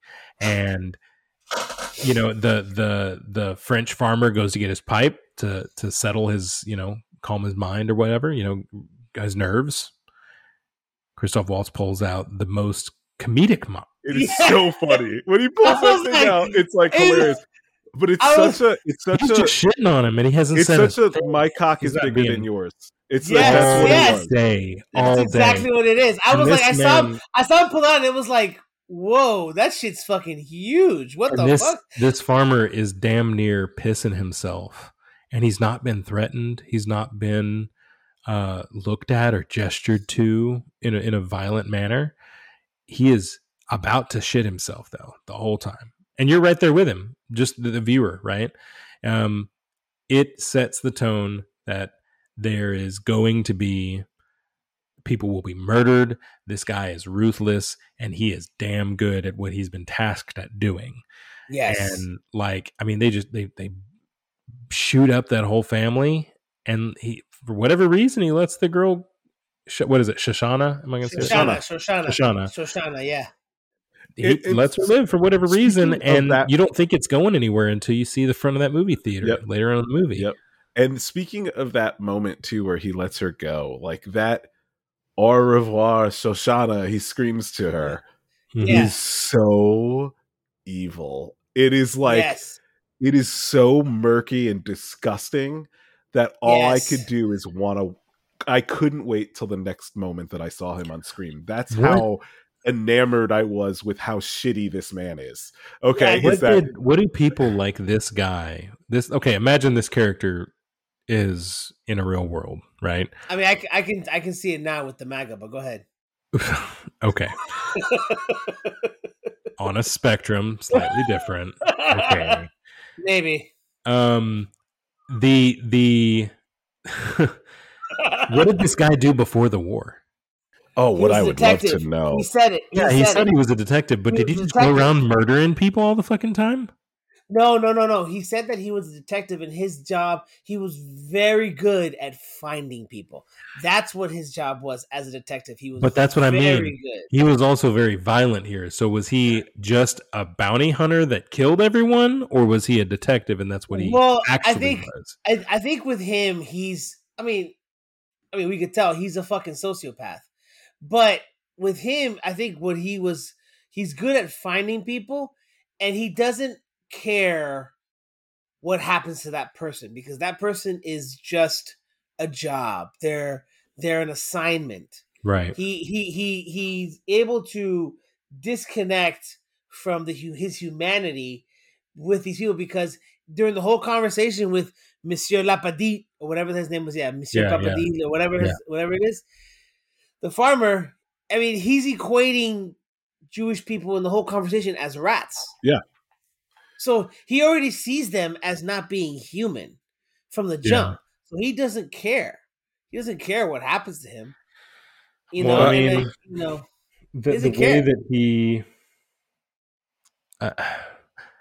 way that he commands a room, just, it instills fear. It instills fear in every gesture he makes, every motion that he's taking. He tells the girl that she needs to be the one running the projector because someone who is not of the Aryan race is less than and incapable. Never mind that it's the guy's everyday job. He's clearly in better practice of it at the least. Yeah. Right? And man, just the shoe and the glass of milk at dinner. Dude, something we gotta like really recognize about this film is, and especially the opening sequence, since we're kind of still here. Yeah. You saw a clinic in that scene. Mm-hmm. Okay. Mm-hmm. You saw an acting clinic, a directing clinic, a writing clinic. That you saw all three of those things in the first. Camera angles were so intentional. Oh my gosh. Oh yeah. What is it? 15 minutes long. So basically, that first opening sequence, which is wildly slow for an opening sequence.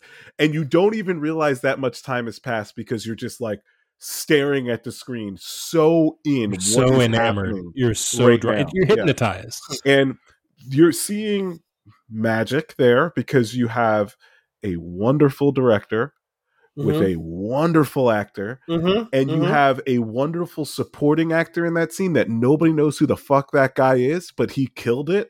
Like whoever played the guy that he was at the farm, Denis Menochet, that's his name. Denis Menochet.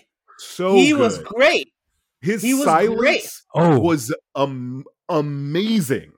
The That fear was, that you it was saw all in his eyes. intentional. Yeah. So I was reading that Tarantino told Christoph Waltz to hold back, to only give like 80% or whatever, or 60% during all of his rehearsals, so that he would actually catch the other actors off guard on the first take, so that he could get raw, real emotion. The only person who got to see his full out acting capabilities from the beginning was the farmer, that Denis Ménochet, that got to see that. And that's why when you watch this on screen, you can watch that man he might have soiled himself, and I wouldn't be faulting him for it. I'm going to be honest with you. I was watching the movie. I haven't seen the movie in I would say 5-6 years. I have it on digital, so I haven't seen it in 5-6 years. And there's a part in the conversation when he's talking to him, and you can see it clicks, and you can see Christoph Waltz's face change. It switches. It's like a light switch. It's like a light switch, dude. It was like a light switch. You know how you always have these NBA players talking about that switch where they can go from the regular season to the postseason and just coast through the playoffs, like they did with the Lakers and all that kind of shit with Kobe and Shaq.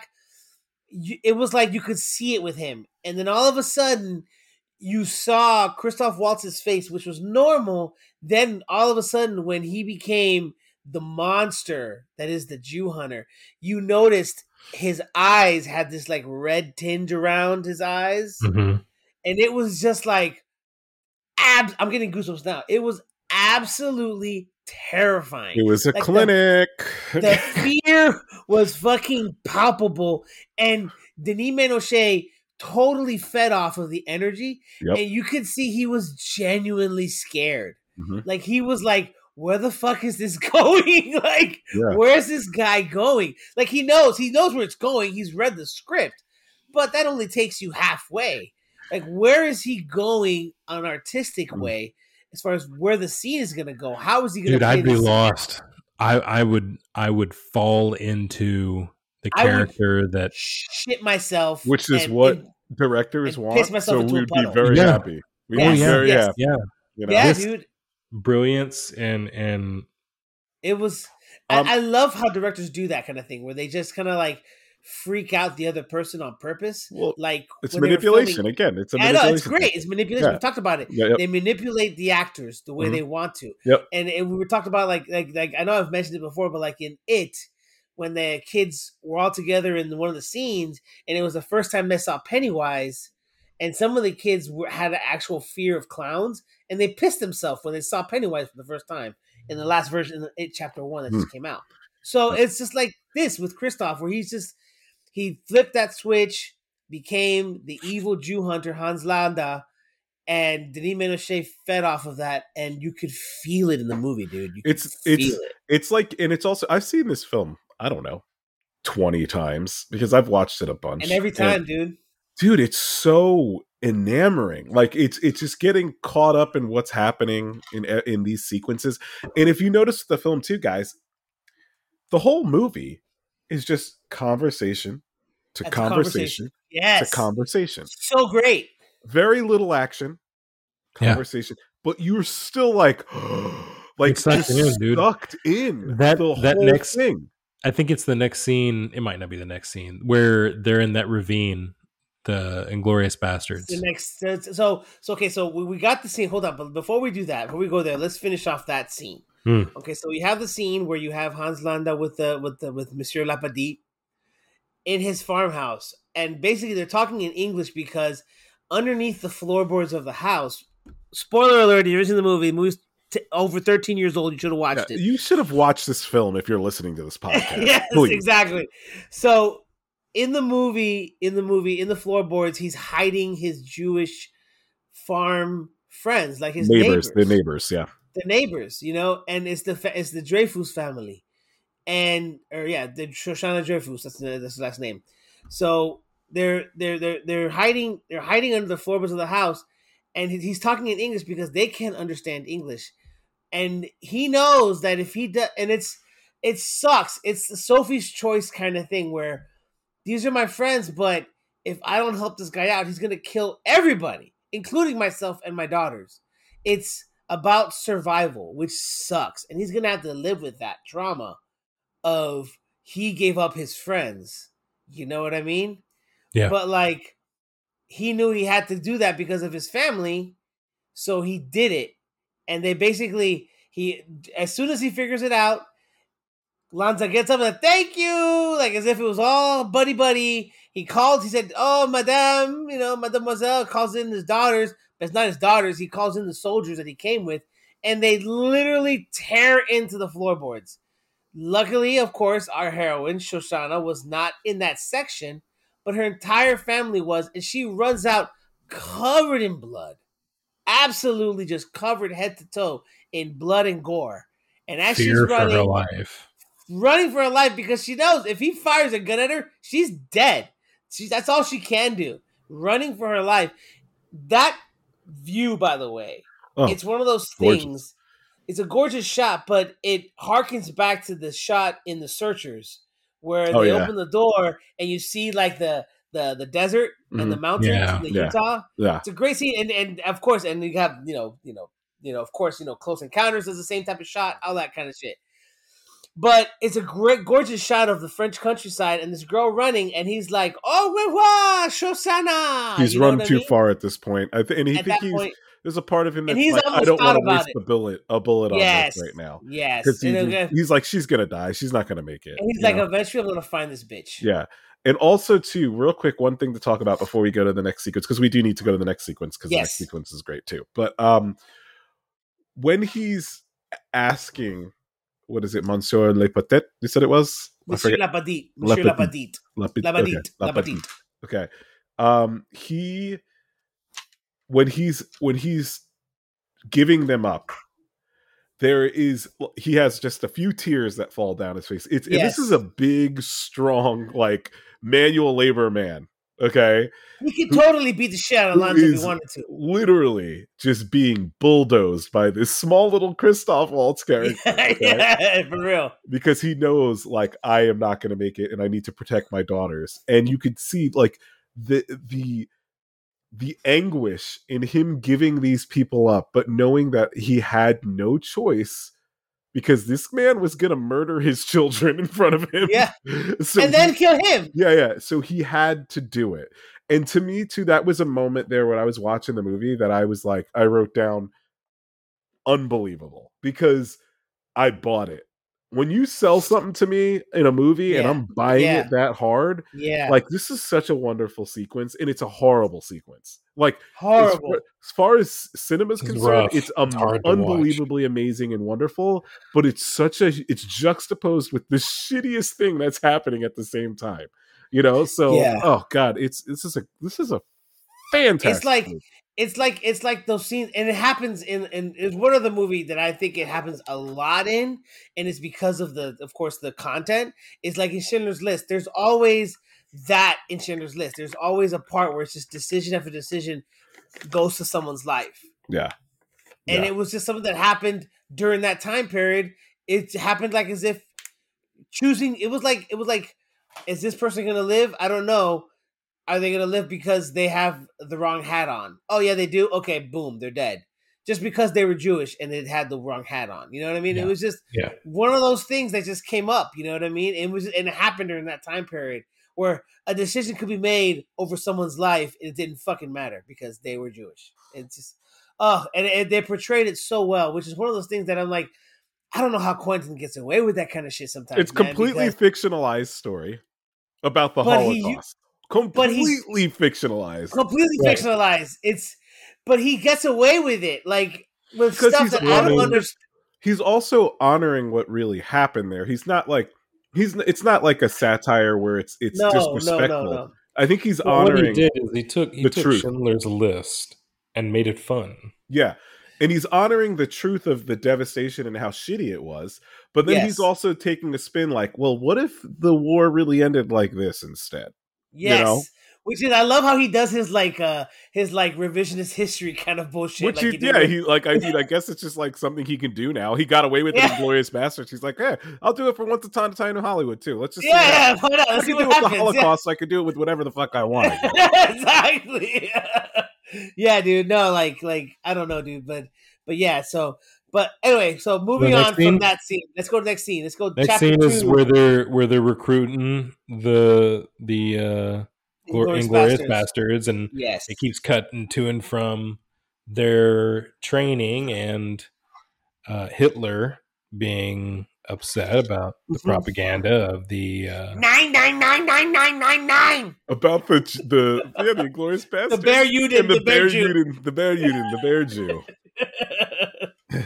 I mean, I will say that the gentleman Martin Wuttke, who played Hitler, fantastic, amazing guy, dude. The performances in this movie all around, there's not a bad one. Number one, I mean, there's not a bad one to be found. Yeah, however big or small, not one bad one. Yeah, not one bad one. Can I ask Tarantino himself?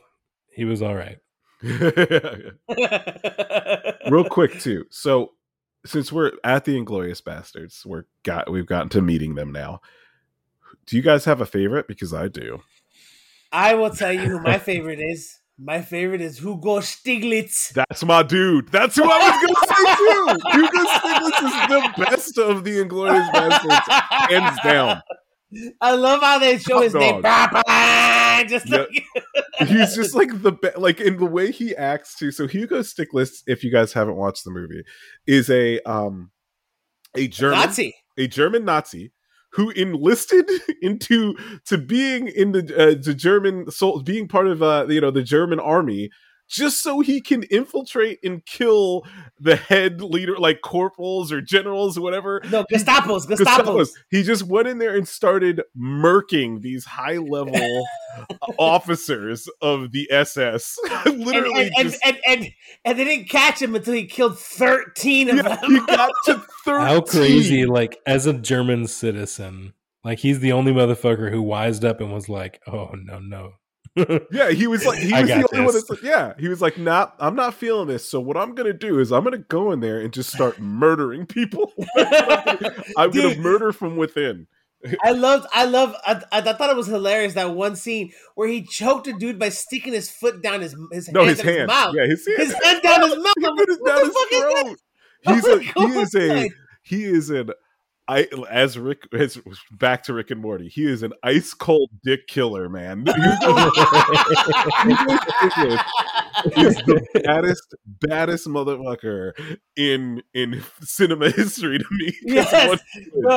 Dude, the man is awesome, and the reason why the bastards picked him up is they found him. He finally got caught by like the German army, and they put him in jail. And the bastards knew where he was and broke his ass out. They broke him out of prison, and they killed everybody there. And while they're in this prison killing everyone, Hugo Stiglitz literally doesn't make a move, just smoking a cigarette. He is a cold. Doesn't flinch. He's a cold motherfucker. Literally just soldiers being like destroyed around him, just smoking his cigarettes. And then here comes Aldo, what's his last name? Aldo Raines. Who's Brad Pitt, who was great. Okay. Yes. Let's talk about that too. Yeah, he comes in, he just says, "You know who we are?" And Stiglitz is like, "Yeah." And he goes, "Well, we know who you are. We're a big fan of your work." He's like, "You're ready to go pro." And he goes, "You're an amateur right now. Yeah. We think your Nazi killing is a bit amateur, so we're wondering if you're interested in going pro." Like, what the hell? Like, what is this, fucking baseball, dude? Yeah, Stiglitz looks at him like, "Yeah." Like, why not? Like, yeah, I'm into killing Nazis. That's what I do.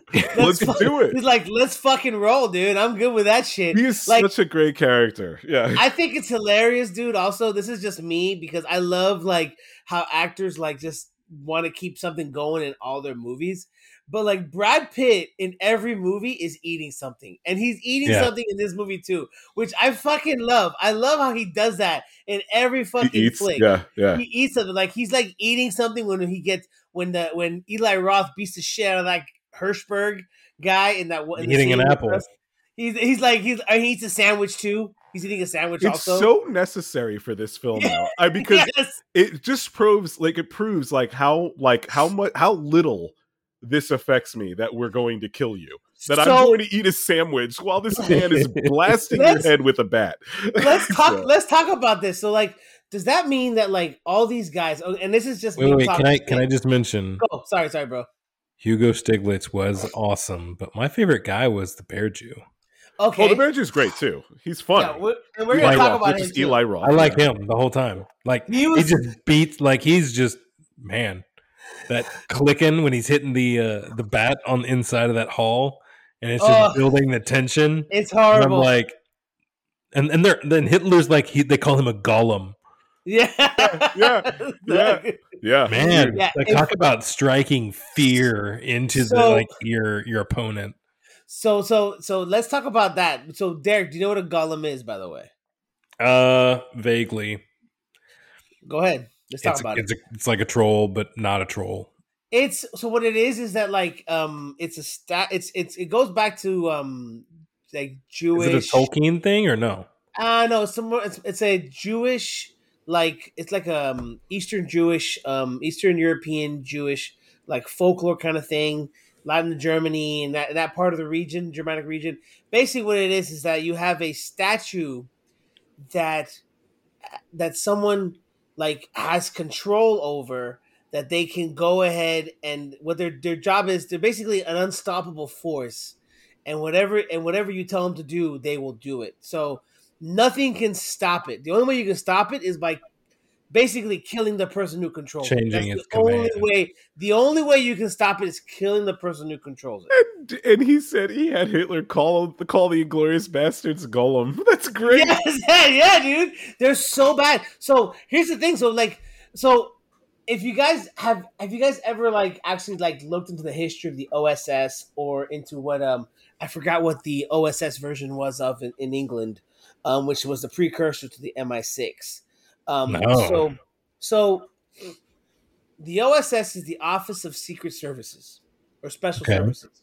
They are the precursor to the CIA in the States. As far as wait, was the CIA really born out of a British organization? No. So no.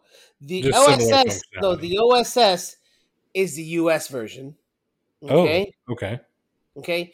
And then in England it was called the SIS, the Secret Intelligence Service. Okay. That's what it was called. So just to give you an understanding, they were brutal. Always. OSS was always brutal. SIS was always brutal in Europe. They would do what they did, just like what the bastards did. They would parachute in foreign lands and cause complete fucking havoc in behind enemy lines. That was their whole point. Okay. Like Churchill, in regards to his group, the SIS, he said his whole thing was there was a phrase, I can't think of the phrase now, dude, but he basically was like scorched earth. Fucking if you can't do what you need to do, fucking destroy everything. I don't give a fuck. Yeah. He didn't care what happened. Like help what you can, but whoever's in the way, they're in the way. It does not matter. Our whole point is to destroy the Nazi machine. That's what we. Yeah, I was thinking about. I mean, I get the concept behind the scalping of the Nazis and the fear they're striking into their enemies' eyes, especially when your opponent is supposed to be the fearmonger of mongers out there, right? Yeah. And you need to one up them to make them fear you. I get that, but the whole time I'm thinking about like, aren't there like rules to warfare? Like, bruh, not during World War II. Bruh. Churchill didn't believe in that shit, dude. Also, too, like, there's rules of war, but no, do they really follow them? Because no one's there to enforce it, and They like didn't. that, and also during World War II, I highly doubt anybody gave a shit because it's The just Nazis they didn't give a fuck. yeah, well, it's the thing is that like it's when you go around breaking the rules, you do it in the shadows. And here they're making a name for themselves as breaking the rules. So I think the idea that, speaking of that, like kind of piggybacking off of that, and also piggybacking off of what Tomas just said about like the SIS or whatever. If you get a group of people like the Inglourious Bastards, or in real life SIS, that will be dropped somewhere to the literally OSS in America, the American ally, American was OSS. Yeah, to be dropped somewhere to literally cause havoc as much as you possibly can for a dictator that's trying to take over the world. And you have groups of people like the Inglourious Bastards, again, fictional, but groups of people that literally give no fucks. Like that will go. Yeah. Like these guys are fearless. They fear nothing. They're fucking nuts. They don't care about death. They're just there to cause havoc and kill Nazis. Okay? If you get people that are willing to do that, you got to do what you got to do to save the planet. So for me, that's not that far-fetched, and there are always rules of engagement with war, but in war, no one really follows them. And that's something that you can hear from people that are veterans. You know? Well, I mean, and the other thing is not that tit for tat works, but Hitler was already far past those lines as well. Mm-hmm. So, for sure. Yeah. So there's no rules anymore. When you kill 6 million people, there ain't no rules, bro. We're gonna go in there and do what we gotta do. You know? Seriously. So obviously that whole sequence where they bring in the soldier who had been released from the Inglourious Bastards, and that's when we start to see the sequence when they're in that little ravine. And it's funny how you mentioned, it breathes and it's kind of drawn out. It's lots of talking, and it still draws you in. You're hooked. Yeah. I didn't even realize it until after that scene, but I paid attention and counted how many Inglourious Bastards there were. The whole through that sequence, I'm like, where are they at? We're missing one. There's the other one. I'm looking for every little detail because I'm so drawn in on this sequence. That's so funny. I did the same thing. I wasn't counting them. I was just like, oh, who's that guy? Because there's that guy, that guy. I was doing that too. These are all the bastards. Because you don't get to know them, but there's like, what, 12? You want to. There's 8. There's 8. There's 8 plus Ugo Stiglitz and Aldo Rain. So there's 8 of them plus Aldo Rain and his lieutenant. And the Bear Jew. Yeah. Donnie Donowitz. Yeah. And you guys got any fucking ball game. Yeah, I know, dude. It's so played by a really well done Eli Roth there, Eli Roth, dude. Came in and took care of business. And he did. The great thing too about this that we haven't mentioned yet, and I mentioned it briefly, is that Brad Pitt he's phenomenal, dude. He is very good in this movie, okay?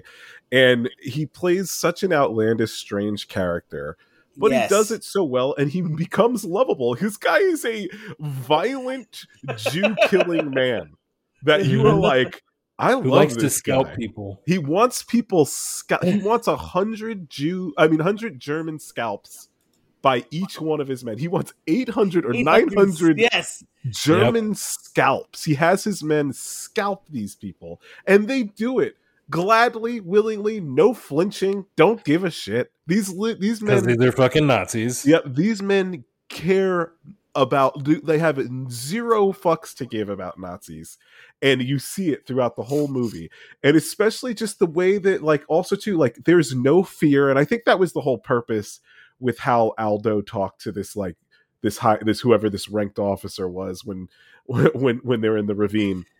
And there's a point where he just says, it was so funny, and I don't know why, but this is the time I noticed it the most. I don't know why this time it really hit me hard, but he looks at the guy with a smile and he says, "Killing Nazis is my business, and business is a booming." He's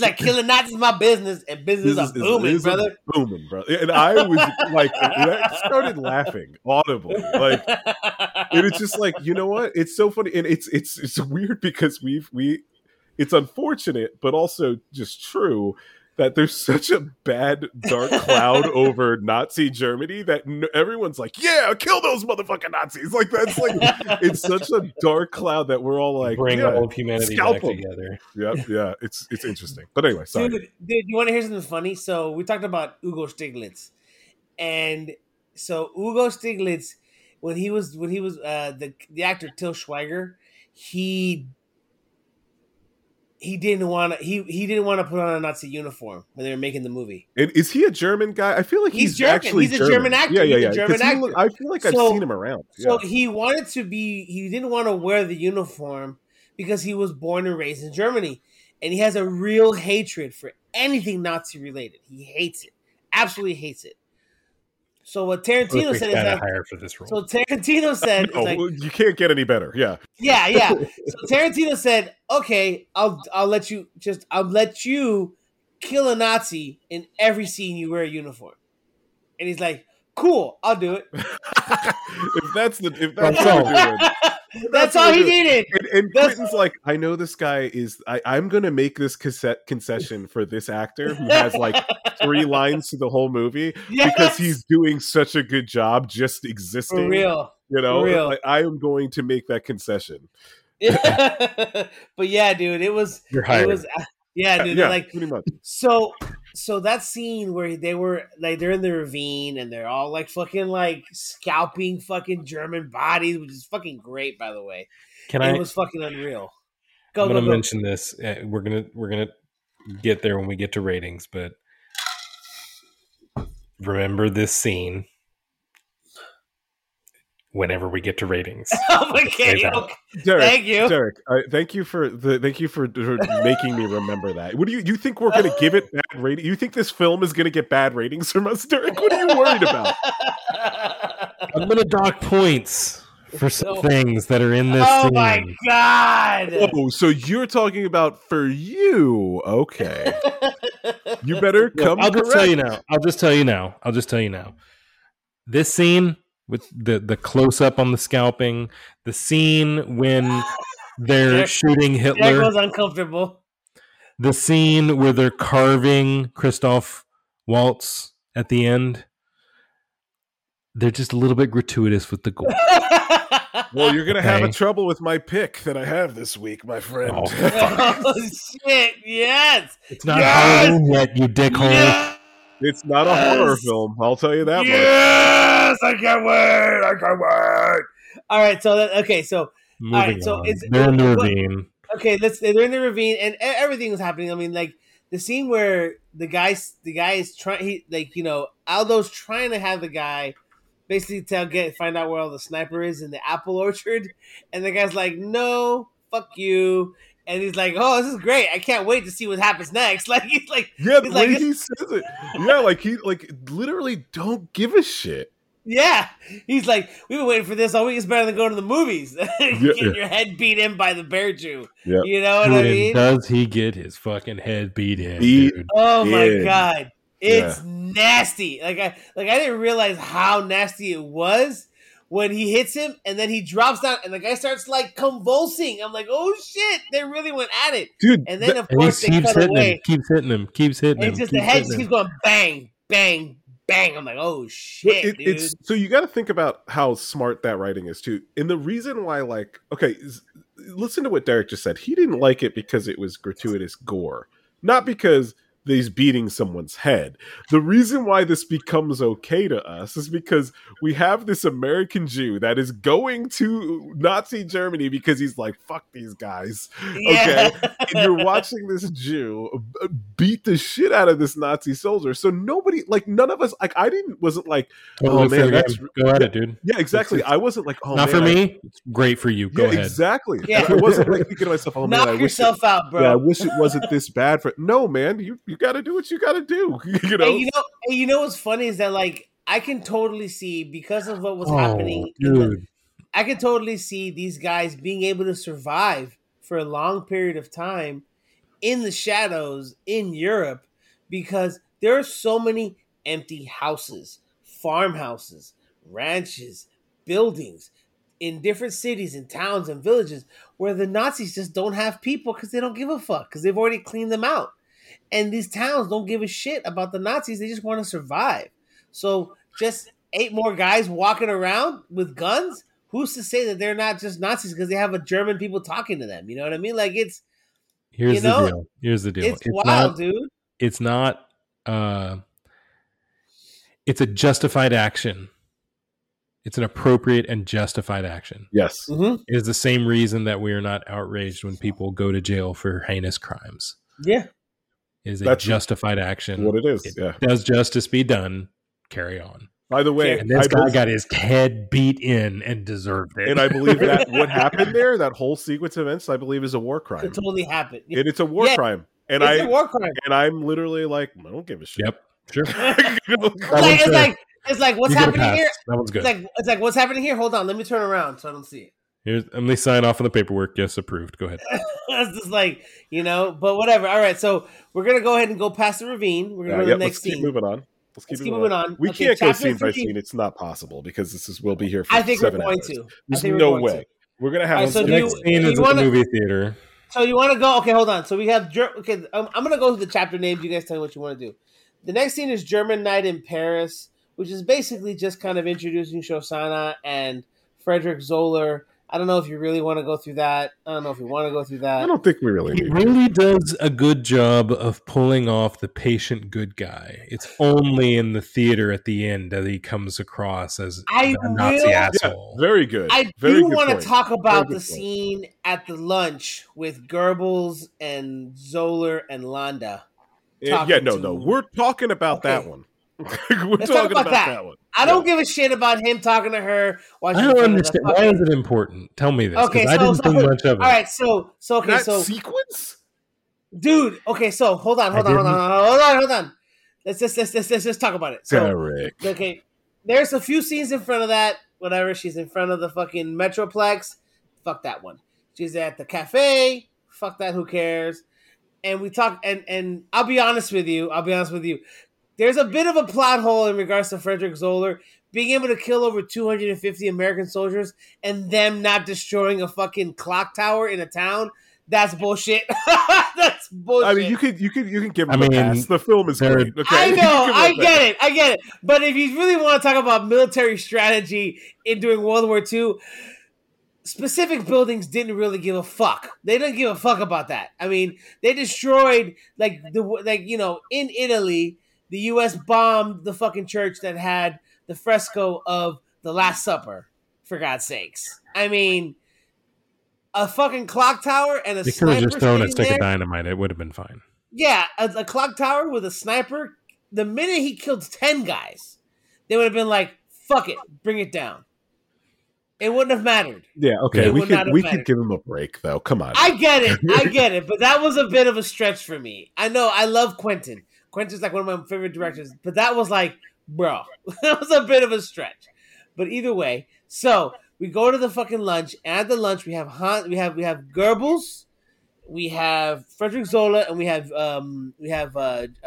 what's her name? The chick that was like the interpreter, played by that scene was absolutely great. Yes, played by Julie Dreyfus, which was great. Whatever the pastry. So I thought you were talking about when she was just sitting in the cafe reading alone, and the guys kept coming in and interrupting that. I was like, I agree with that scene. No. Yeah, I agree. We're gonna skip ahead in that lunch where Goebbels leaves because he wants to just go away, and that was hilarious that he fucks his interpreter, and he sounds like a fucking pig while he's fucking his interpreter. Yeah, dude. They make so many jabs at Nazi Germany, yes, Nazis. Like he made fun of them so bad. They are the punching bag here. Yeah, yes. Deservedly so. So, but the scene where Landa is talking, he's the head of security for the event, and he's talking to Shosanna, and she tells him basically her name is Emmanuelle Mignoux. You know, she has a fake passport, all that information because of her fake papers, whatever. But he's like talking to her, and it's a build-up, but it's not as bad as with the Lapadite, but it's still there. It's palpable that she knows that this guy in a heartbeat could shoot her in the head and no one in the restaurant would care. Or that he could find out that she's really a Jew, you know? Yeah. Well, I'm just saying, for that reason, he could find that she's a Jew, shoot her in the head, and he just say she was a Jew, and no one would give a fuck, and they just keep going eating their food. You know what I mean? It wouldn't matter at all. And so, like, I thought it was great when they go through the whole process, because we're gonna try to gloss over to the major parts. But with this scene was when he got up and he left after it was all over. And you could tell, dude, she was scared. She was scared, but she was trying to hold it in. And I thought Melanie Laurent was amazing in this scene. Oh, she's unbelievable. She burst into tears. Ooh, dude. And you were right there with her the whole time. Yep. Right when he left, the minute he turned his back and he turned the corner around that room, and she went, it was like she breathed. Yeah, dude. Like, I'm getting goosebumps now thinking about it. Like, she just, like, breathed. That's a moment. Like, that's a cinema moment. She was like, fuck me. That's artistic like, cinema. You could feel it. You could feel it. Yeah. Like, she had to give everything in her life, and you could tell, like, she was, like, and then she started, like, crying. You could see her eyes well up immediately. Like, I'm like, this chick. Good. Like, just amazing. So good. And the patience in that scene that all of the actors and the director had. The glass of milk. Oh, dude. And just even to, like, strudel. Then the cream. The cutting. So Sally Menk is his editor. That was his last movie. Yeah, that was his last movie with him, by the way. She's a brilliant editor. And just the way she shows him cutting his pastry and putting his little dollop or whatever on it and him eating it and the way he's acting. Like, it's just, this scene is dude, this is another clinic. This scene is a second clinic. This is the second one. In filmmaking in this movie. And there's another. More. There's another really good one coming. Yeah, dude. She cut it where it was like, and it was great because Quentin Tarantino was going through the whole process where they get the strudel. She's about to dig it. He's like, no, wait for the cream. He is so good, guys. Like, do you realize like what it takes to take? So those words are written on paper. Okay, Eric, can you pick? Can you pick though? Can I pick what? Christoph Waltz or who? PTA. If I had to choose, the director. It's a director and an actor. You want me to? You got a hard on right now. If I have to choose one of them, I'm gonna choose PTA. But I think Christoph Waltz is amazing. I mean, he's won two Academy Awards. One for this movie and one for Django Unchained. Yeah. Dude, I'm telling you, this man should be in every Quentin Tarantino. They are magic together, dude. They are magic together. But either way, what I was trying to say is like, the words on paper are one thing. Okay, they're one thing, and then it's part of the actor's job is to make them come to life, and the director's supposed to help them make it come to life. Yeah, and for just the simple little things, like he said, no, wait for your cream. Like, I don't know why, but that is incredibly powerful because it's him saying, I have power over you to make you stop eating. That's the kind of power that I have in this scene. Yes. That I'm going to tell you to stop eating and you're going to listen to me.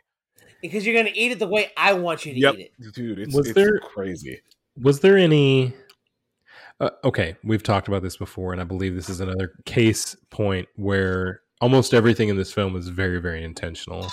Camera angles, timing, sequences, lighting, all of it is oh my god down to the moment. We'll have to talk about the lighting at some point, but go ahead. But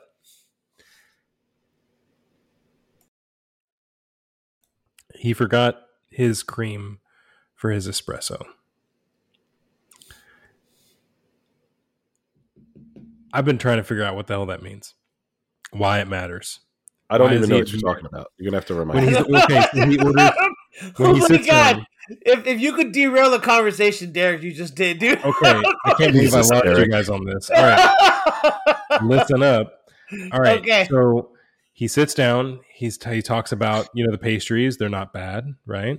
And then the person comes over to take the order, and he orders a espresso, kind of coffee or something like that, and a water for her, and then 2 strudel.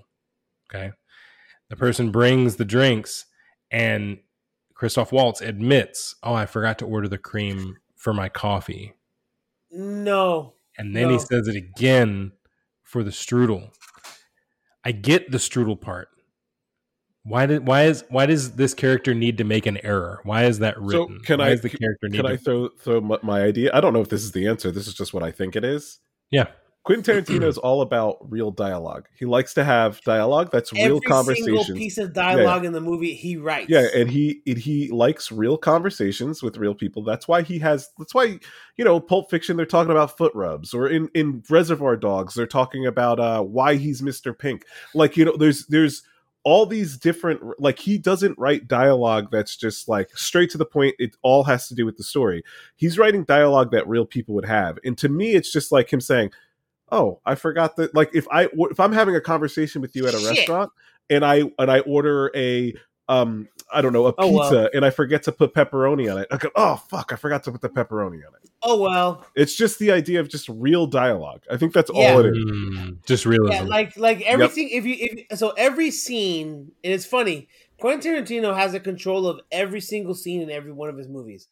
Every conversation that you see in the motion picture, it's not. None of his movies is impromptu. Yeah, he doesn't like improvisation. He follows his writing. Yeah. So he's like, all right, so whatever take, if he does extra takes, it's because he feels that he needs to add this dialogue to the take, and he writes it up, and he's like, okay, here you go. This is what you have to say. And you have to follow to the script. You cannot deviate from the script. That's what he does. That's what he cares about. He does not want deviation. You mentioned, we talked about directors who are going to maybe not micromanage in the negative sense, but be on every point, every detail as written, the way I envisioned it for a reason. And it has purpose behind it. It's not just control freaks, but definitely control freaks, right? Well, he's a control freak on the dialogue. I think he gives you all around. He gives you free, but I think he's he gives you more freedom on the acting side, on what the dialogue presents to you as an actor, and he lets you kind of follow through with it and see where it goes. But he wants to be sure that you follow his dialogue. I think he trusts his actors. You're right. I think he does. Yes. But I think there's a lot of directing happening because in all of his movies, because they're too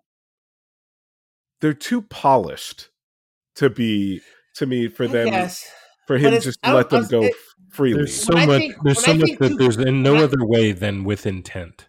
But here's the thing. It looks polished, but it's enough.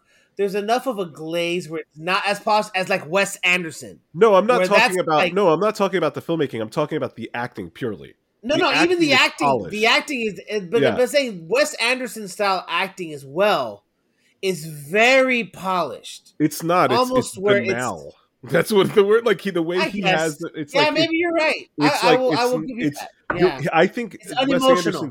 It's unemotional. Wes Anderson's filmmaking is wildly polished. Like his filmmaking is polished. Okay, I'm talking about just the acting in his films is so good on all of his movies. Okay, that's the same with Paul Thomas Anderson. It's so good in all their movies that I know that there's control happening between the director and the actor of what he wants. Now, that doesn't mean that the actor doesn't get to put. I think Christoph Waltz created that guy, but I think that Quentin Tarantino pushed him where he wanted him to go.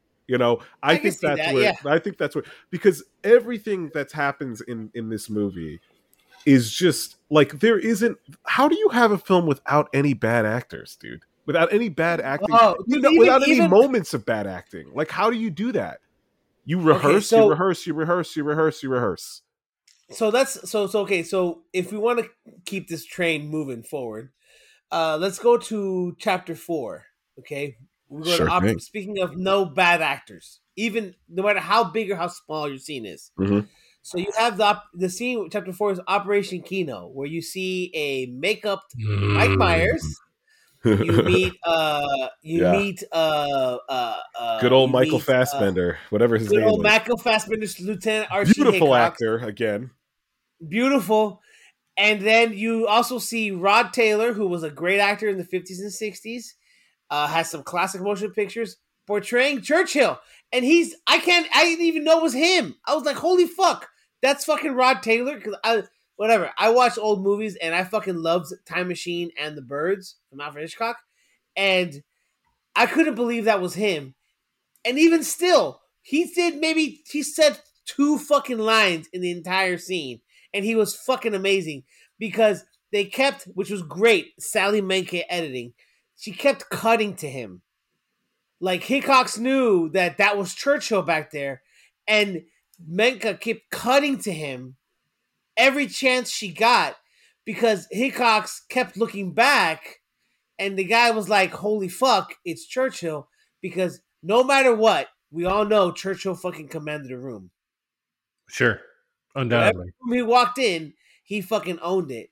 He didn't have to fucking say a word, just smoke his goddamn cigar and drink his fucking 5th of whiskey. That's all he had to do, and he owned a fucking room. And it was great where he's asking questions, and all of a sudden, Churchill goes, brief him. And that's all he had to say. Yeah. And boom, done. Here we go. Let's roll. And it was just fucking just like, once again, it's a scene where they, like, Tarantino just kind of rolls out the smallest insignificant piece, but it just builds and it builds and it builds, and you're just like, wow. It's just you love every second of it. Dude. I almost forgot about Fassbender too. You know, I almost forgot. Yes. And he's so. And when I watched this, I'm like, oh god, I forgot about Fassbender, and I know he's in the movie, and he was just getting big. Yeah, this is right after 300. Yeah, he is great job. So good. Yeah. Great job. Such a good actor. He's very uncomfortable. Like, his smile is very uncomfortable for me. Like, there's this scene. You talking about in the movie? You know, in general, like, when he's like, when he has like this really like big smile. Okay, so when we talk about the scene, the Kino scene, he has to meet Bridget von Hammersmark, played by the great Diane Kruger. She's amazing. I've never seen her in a bad scene, even in fucking National Treasure with Nicolas Cage. Yeah, she's great. Oh, God. Yeah, she was great. Love her. Eyes I don't care what anybody says. I love National Treasure 1 and 2. I don't give a fuck. The way that she looked when she was getting choked out, dude. So bro, hot. Oh my god, so fucking dude, convincing. so real, dude. All like, dude. Yes, I'm telling you, man. This is a fucking clinic. An acting. Fuck everybody. Well, we're not even done with the clinic that we're going into because we're about to go into the basement. That was a clinic in itself. Another clinic, yeah. Oh my god. So anyway, so as we were saying, so like they have to go to this basement in this fucking thing, and it's great because Brad Pitt's like, it's a fucking basement. I was like, saying, you don't go in the basement. Nobody fucking operations. Why are we going to a fucking basement? Like, his whole thing was like, this is a fucking shit show already. It's a trap. Go to the fucking basement. Like, no one says we go to a basement. But whatever. So whenever they go into the basement, it's Fassbender with Wiki and with Hugo Stiglitz, my boy. Yes, and they go in there and they try to meet with Bridget. And then all of a sudden, out of nowhere, there's a fucking SS officer in a corner. He's in a separate room. They don't even see him. Why do they have a table? Why is that building laid out that way? Like, dude, why is there a corner like that? Here's the thing. So, I don't know if you know this. So, it's funny. In a lot of places like that, especially in Europe, they have separate rooms and separate sections for people to have their own private area for, like, tastings and shit like that. Privacy. And a lot of these places, and there's even places like that here in the States, dude, which were for fucking bootlegging. You know what I'm saying? Like, it's different rooms for, like, them to... So he had a room back there, apparently, and he's back there, and he hears all this shit happening, which is fucking hilarious. And then he comes out, and he's all decked out in all his shit. He's all black, so you know he's SS Gestapo. You know what I'm saying? Like, SS / people dressed like that back then without air conditioning. Oh, dude, it's all fucking wool, bro. It's all wool. How do people not just hyperventilate all the time? I'm a little asshole, and I don't like even outdoors. Come on now. Derek runs around his house naked, everybody, just so you know. Shit, if I can. Right, he's naked right now, just so. By the way, this episode's gonna go real well over with our German followers. FYI. Sorry, Germany. We like you guys. We really do. Because we like you. We do. We hate fucking Nazis. That's it. We're not fans of Nazis. It's true. No, we're not. We do not endorse that here. Sorry. No, we do not. Not okay, but the not National Socialist they Party. do either. And plus, you know what? I bet somewhere there is a historical museum of some sort that documents the German citizens that wanted to fight against the Nazis. I'm sure that there were some of them. Oh, I'm sure there's German resistance movies and shit like but that. I also would not be surprised if all of that was wiped from history because the Nazis got big. So who knows if any of that survived? Well, That's not a history lesson I ever got. But you got to remember something, guys. There's bad people on both sides. Hell yeah. On all sides. Yeah, for real. So, all right. So, anyway, so moving forward.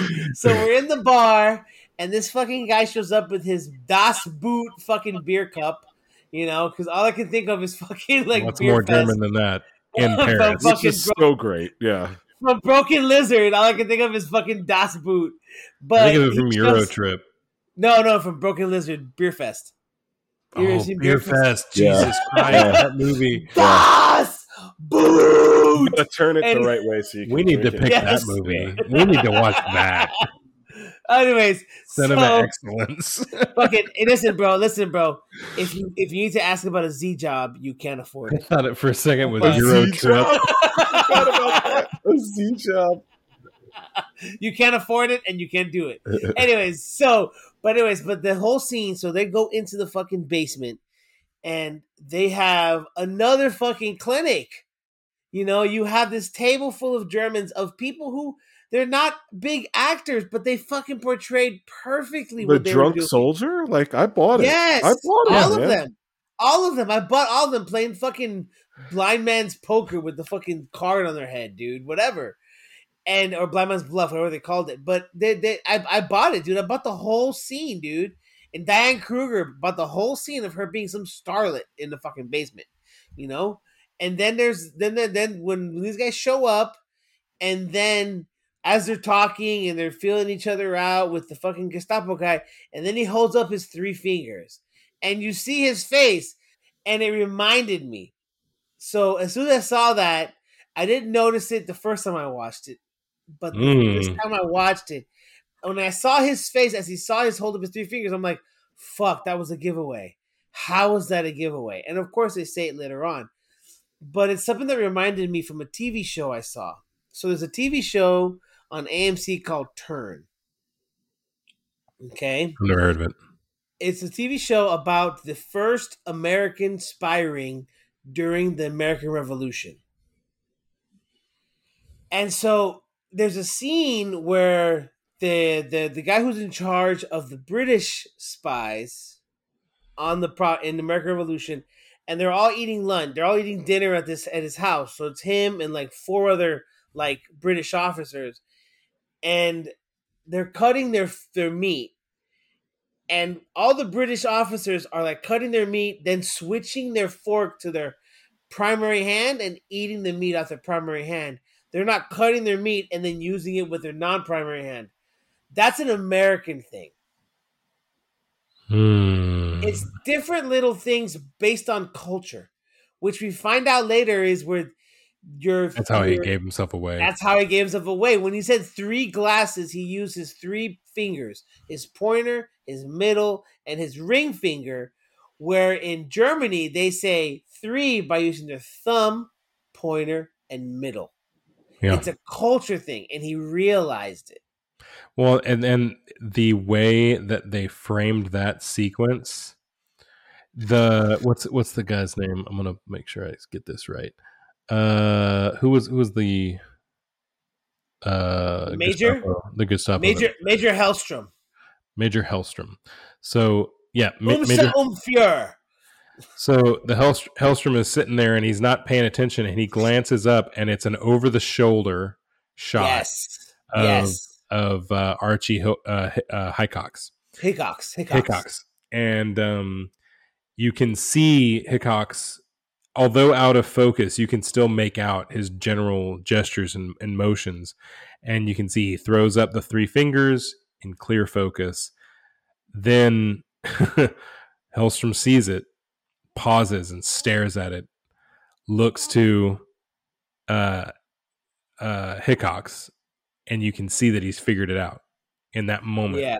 And you're drawn to it because that's what the camera is showing you. That's all that the camera is showing you. It's in telling you that when you're giving me 30 seconds of this must be important. Mm-hmm. And so you're trying to figure out what is it that's so important. Cut to Diane Kruger giving us the lesson of what he did wrong. Mm-hmm. And it was perfect. It was framed Really well done. flawlessly. It was. It was Once again a fucking clinic. And the great thing about that scene is how it ends is that everybody in that basement dies. Die. Everyone dies. Even the one that you think that's gonna live dies. Doesn't make Yeah, dude. If you noticed when they all started shooting each other, you saw Bridget Van Hammersmark's leg get shot too in the scene. Mm-hmm. Like right off the bat, like super quick. I was like, I know she got shot, and I looked for it. Like, how does she get shot? And you see it right then and there. Like all of a sudden, the hole, the hole shows up in her leg. You're like, oh fuck! Like there it is. Like you know it's happening. You know it's gonna happen, and it's great because the build up, especially when all of a sudden Hickox is like, you know what? Fuck it. I'm gonna talk in English now. Yeah. Who gives a shit? Yeah. I know I'm gonna die. Yeah, he said, "This is my." And the great thing about that scene is that all these men know that shit's about to go down, and they're probably not going to live because they're all. What we forgot to mention is that his name's going to grow up to be an orphan. Yeah, exactly. Yeah. So, they end up that the Gestapo guy had actually had a gun pointed at Archie's testicles the whole conversation. Yes. But little did we know is that Archie also had a gun pointed at his testicles. And then there's a point too where they realize that they both have a gun pointing at each other, and Hugo Stiglitz, being the badass that he is, doesn't give any shits. Literally brandishes his weapon in the air and then points it at the Gestapo soldier's nuts, like in front of everyone. Saying, knowing that all these people here, what I love about these characters is that they know that they're facing death, and they still give no fucks. Like they literally are like, I'm gonna go down now, but I'm gonna take a bunch of you bitches with me, and I'm okay with that. And I'm for real, dude. That's how the movie ends. The two guys that are in the movie box just shooting everybody. Yep, all of them burning down with the building. Shits. Yeah, they're in there like, I'm taking as many of you out with me as I can do. And that was the great part about that, when he just breaks it. He literally puts the gun in the air in an arch. Oh no, yeah. And just puts it in the guy's nuts and says, well, I got my gun on your nuts now too.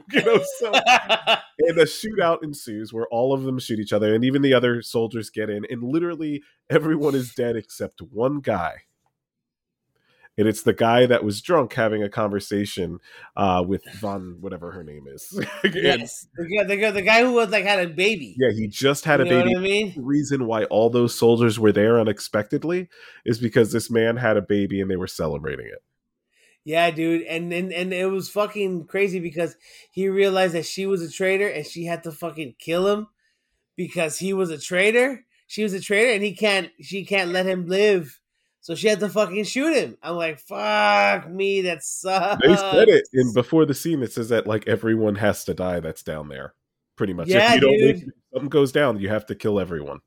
For real. And then there was a scene where, and then you saw like he shot once Hugo Stiglitz shot that dude in the nuts 3 times, and then the guy shot Michael Fassbender and the girl, and then fucking Stiglitz, before he gets shot himself, he stabs a dude in the head 3 times with his knife. Yeah, dude. Stiglitz is a real gangster. No fucks left. Then when Aldo comes down, they show an above scene, above shot of the entire bar, and the dude still got a knife in the back of his fucking head because it went through his fucking head into the table. Yeah. I'm like, what the? I'm like, nice, bro. Stiglitz is a real ass gangster, and I mean that. Like that dude, for real. Oh fuck! But yeah, dude, now that whole fucking scene was nuts. I just and it's funny. It's that scene was tense because you knew it was tense right from the jump because of what Aldo said in a fucking basement. You knew it was gonna be a bad thing. You knew the minute they showed that scene, like no one's gonna live in this. Like I didn't know that. You're no waiting on everything. I was. I didn't like know when I that the first first saw the time. movie, I thought so too. I didn't know that no one was yes. ever going to live, but I didn't expect everyone to like. I knew shit was going to go down. I just didn't know how it was going to go down. But I was wholeheartedly aware that I was watching a Tarantino film, Yeah. and everyone was about to be dead. yeah, fair enough. Yeah, fair enough. No, but I remember watching the movie the first time back in 2009, and I was like watching this scene about to unroll. I'm like, this is not going to be a good thing. No. Like, this is not going to end well for whoever's in this fucking room. So, you know also, too, that fucking waitress, all of a sudden just gets fucking, like... Dude, she gets all shut up, too. Like, I know. Poor girl. I'm like, poor girl. She's just standing there like, ah! And then she just fucking gets railed. Yep. I'm like, fuck me, dude. Something we didn't mention, we're getting towards the end, so I want to just make sure we point this out, too, about the overlying storyline. What's really interesting about these storylines is that we have two main characters and side stories here. We have Aldo Rain, and then we have Shoshana. Okay, and we're watching both of these stories intercut, which they're both Nazi haters. Just one's a little bit more crazy and violent than the other. They're both Nazi haters, and their primary goal is to kill as many Nazis as they possibly can. And the funny thing about these two main characters is that they don't ever meet once throughout the whole movie. Nope. We're watching these storylines that connect furiously, and they don't ever meet each other, and they don't even know probably what they're both planning. You know, well, they don't even realize that there are two plans occurring. Yes, which is awesome writing. That's such a well. They both completed their plan. Like Aldo Rain believes that the bomb went off and everyone died. Not that a fire started beforehand and that they were all getting shot up, or that there was an inserted clip into the film talking about who's actually going to kill them. And then she was dead before her clip started, before the theater caught fire, before everyone was locked in and started running, before everyone started getting shot. They both completed their plan, have no idea that the other were even involved. They just know that both were done. And the funny Brilliant thing is, writing. What's really interesting too is, I was talking about this before with the Inglourious Basterds not giving a shit. They weren't scared of death. They were running towards it willingly if it meant killing these people. Yeah. And the funny part about it is, Shoshana was doing the same thing. She planned on dying in that theater with all those people because. And she did, not the way she thought she was going. I think she got the better way out, but like she was willing to die in that theater with all those people because. So here's. Go ahead. So because what? Because sorry. No, because it was for the greater good, which is why the Inglourious Basterds are doing what they're doing. That's why they don't fear death. It's for the greater good, you know. So here's one thing that did you guys notice? So the guy who was the her fiance, I forgot his name. I forgot his name too, but her dude, her main dude. I'll find it here. I have it here. Marcel. So you saw him when he lit the nitrate film. So we're gonna go forward now to the last scene, which was the premiere. And of course, Quentin Tarantino, every fucking movie has to have his Scorsese shot. You know, every movie he makes, he does his Scorsese one long take. It's always the case. He always does it.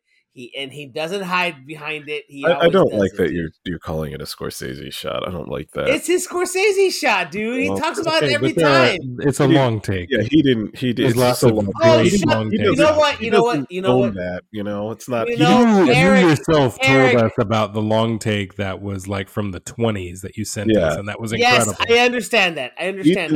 But he always mentions his Scorsese shot as the kitchen scene from Goodfellas. He always talks about it. It's a great shot, but the funny thing is that there's so many other longer takes that are even better. I get it. Shut the fuck up, Eric. The one we were talking about the other day, the Puerto Rican one. Shut the fuck up, Eric. Listen, don't ask me to come on this podcast as a filmmaker who studied this shit. You're going to call. But he calls it the Scorsese shot. Well, Quentin Tarantino, you need to get your shit together. You're wrong. But anyways, no. But he always does the long take. He always does it, and he always talks about how it, like that's like probably the best long take is the Goodfellas kitchen scene. That's the best long take I've ever seen for sure. Not me. What's the best long take you ever seen? Boogie Nights, Paul Thomas Anderson. Fuck you. It's the best one, man. It's the best one I've ever seen. Dude, it's amazing. Okay. Boogie Nights is great, but dude, the kitchen scene scene not is as good as else. that one. From real quick, here, guys. Look at it. Is there gonna go hot take here? Listen. I'm not saying that Scorsese's long take in the Goodfellas is bad, but it's amazing. It's like a landmark for cinema. Okay, but it's not the best one. Okay, there's a lot of other long takes. It is all about that one character and us understanding the reality in which he lives and who that guy is, and it portrays. I love how this show has become 3 hours. What? I love it. Guess what?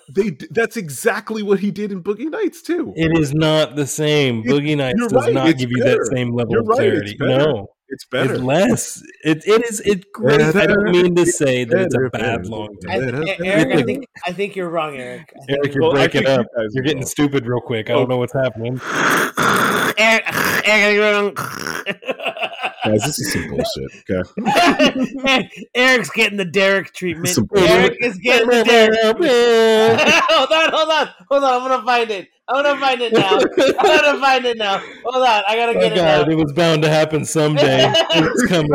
Everyone gets some. Even a broken clock tells the right time twice. Oh my god. Oh, there you go. Hold on. Wait, it's too low. Listen, that's for anime and PTA Anderson. Completely. I will tell you all day long that Boogie Nights one take is phenomenal. It's great. A masterclass.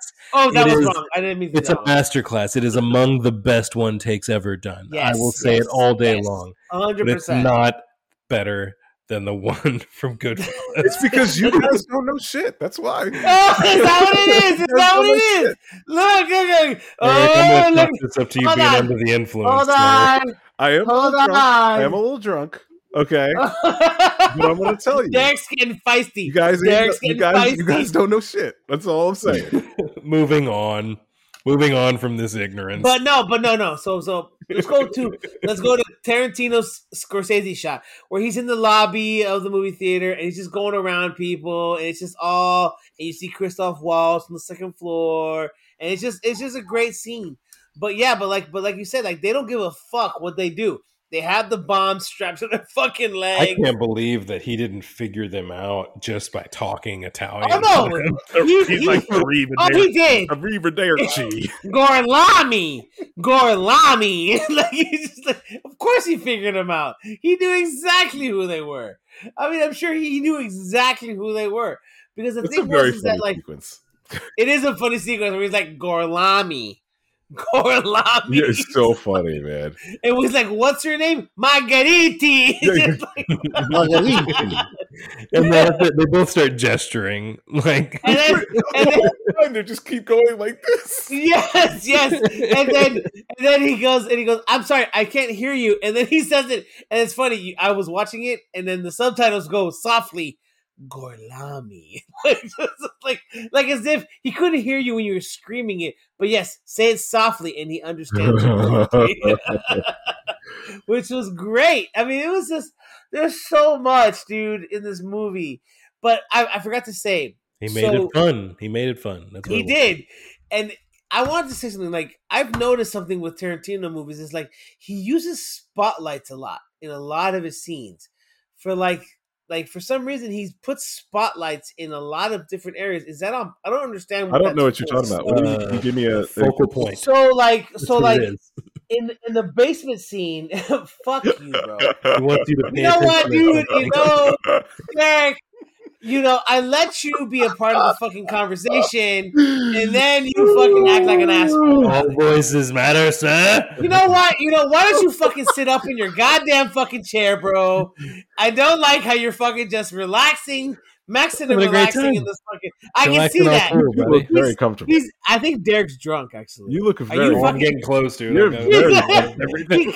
Let me see your screwball. Where's your screwball? This man looks like a. No. Where's the other bottle? What other bottle? That's it.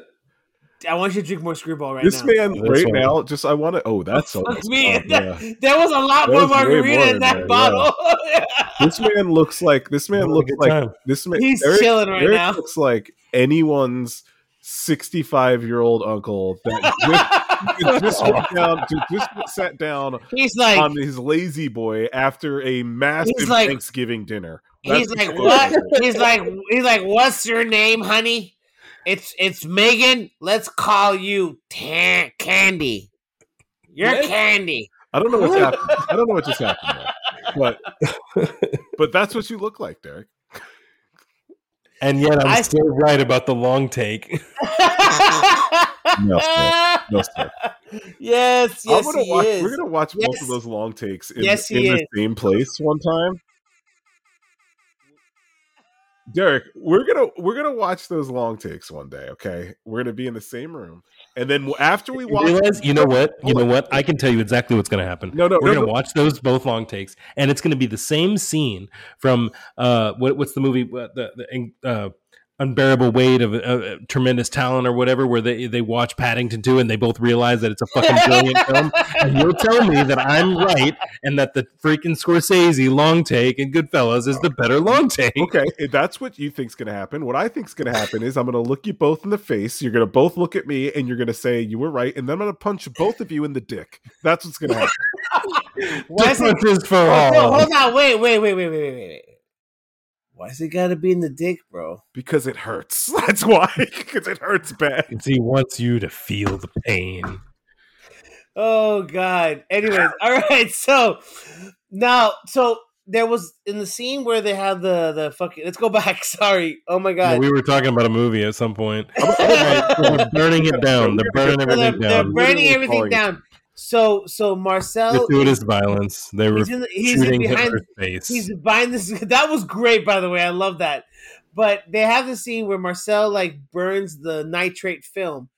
Did you notice, when everything just caught fire, that there was a figure that got jumped out from the back of the screen to the front and landed on the floor? Yes, I did see that, but I didn't take note of it. It was a real quick little thing where something jumped from the back of the screen. Yeah. And landed in front of the stage, in front of the first row. Yeah. That was Marcel, dude. Marcel, yeah. Mm-hmm. Yeah, because everything burned so much quicker with that fucking film that he knew he was gonna die. Those two knew they were gonna die from the jump. They knew they were gonna survive. They both knew they were out.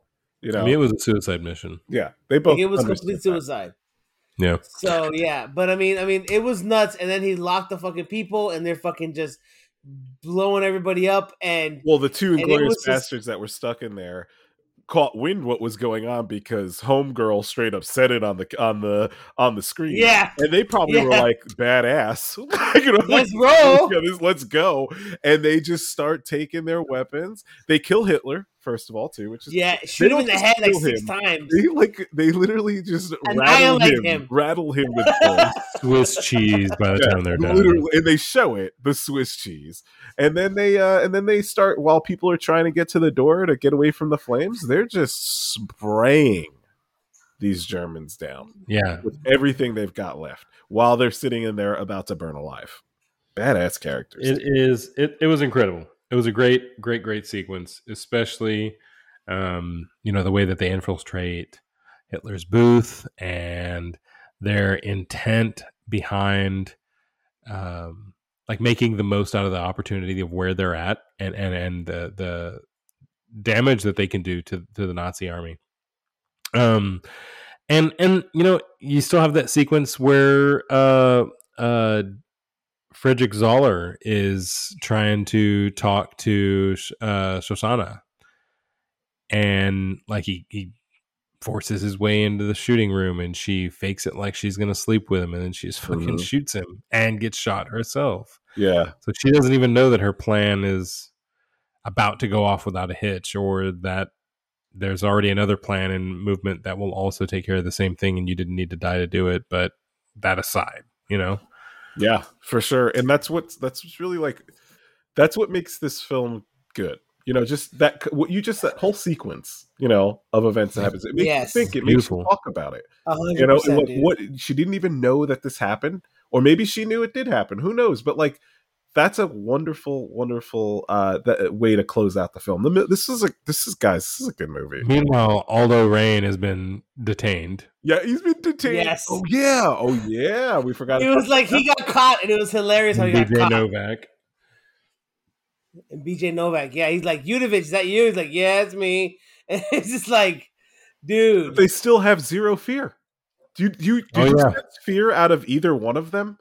Nope, they were both totally ready to go. They didn't the whole time care, which is funny because BJ Novak, I don't know if he fucked up. I don't know if it was even intentional, but the sequence where they free Hugo Stiglitz, Aldo Rain is talking to him, and one of the Nazis that they had shot that was near death woke up, started trying to get up, and they shot him again.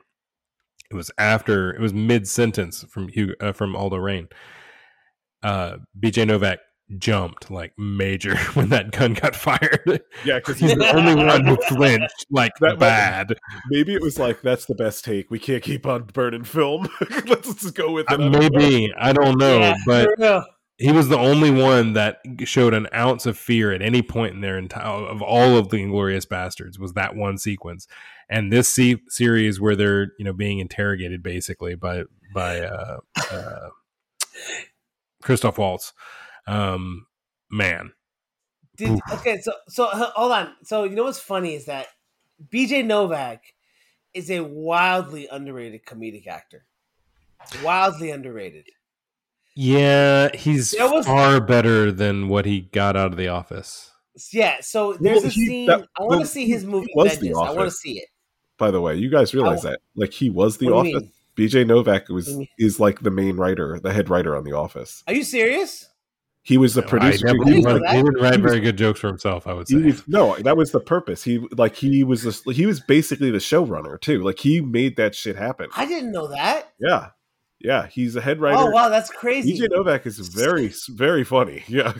So I thought it was hilarious when Landa is talking to the American general, which by the way was voiced by Harvey Keitel. FYI, he was the voice of the American general. As Landa is giving all his little things, what he wants, all that shit, you see BJ Novak in the background, like all of a sudden, like they've released the handcuffs, and they're just hanging out, and Aldo's taking off his tie, like what the fuck, and then BJ Novak's like fuck this, and he's getting drunk in the background. Yeah, all he's doing is drinking wine, like he's just chugging wine. He's like, what the fuck, like what the hell's going on here?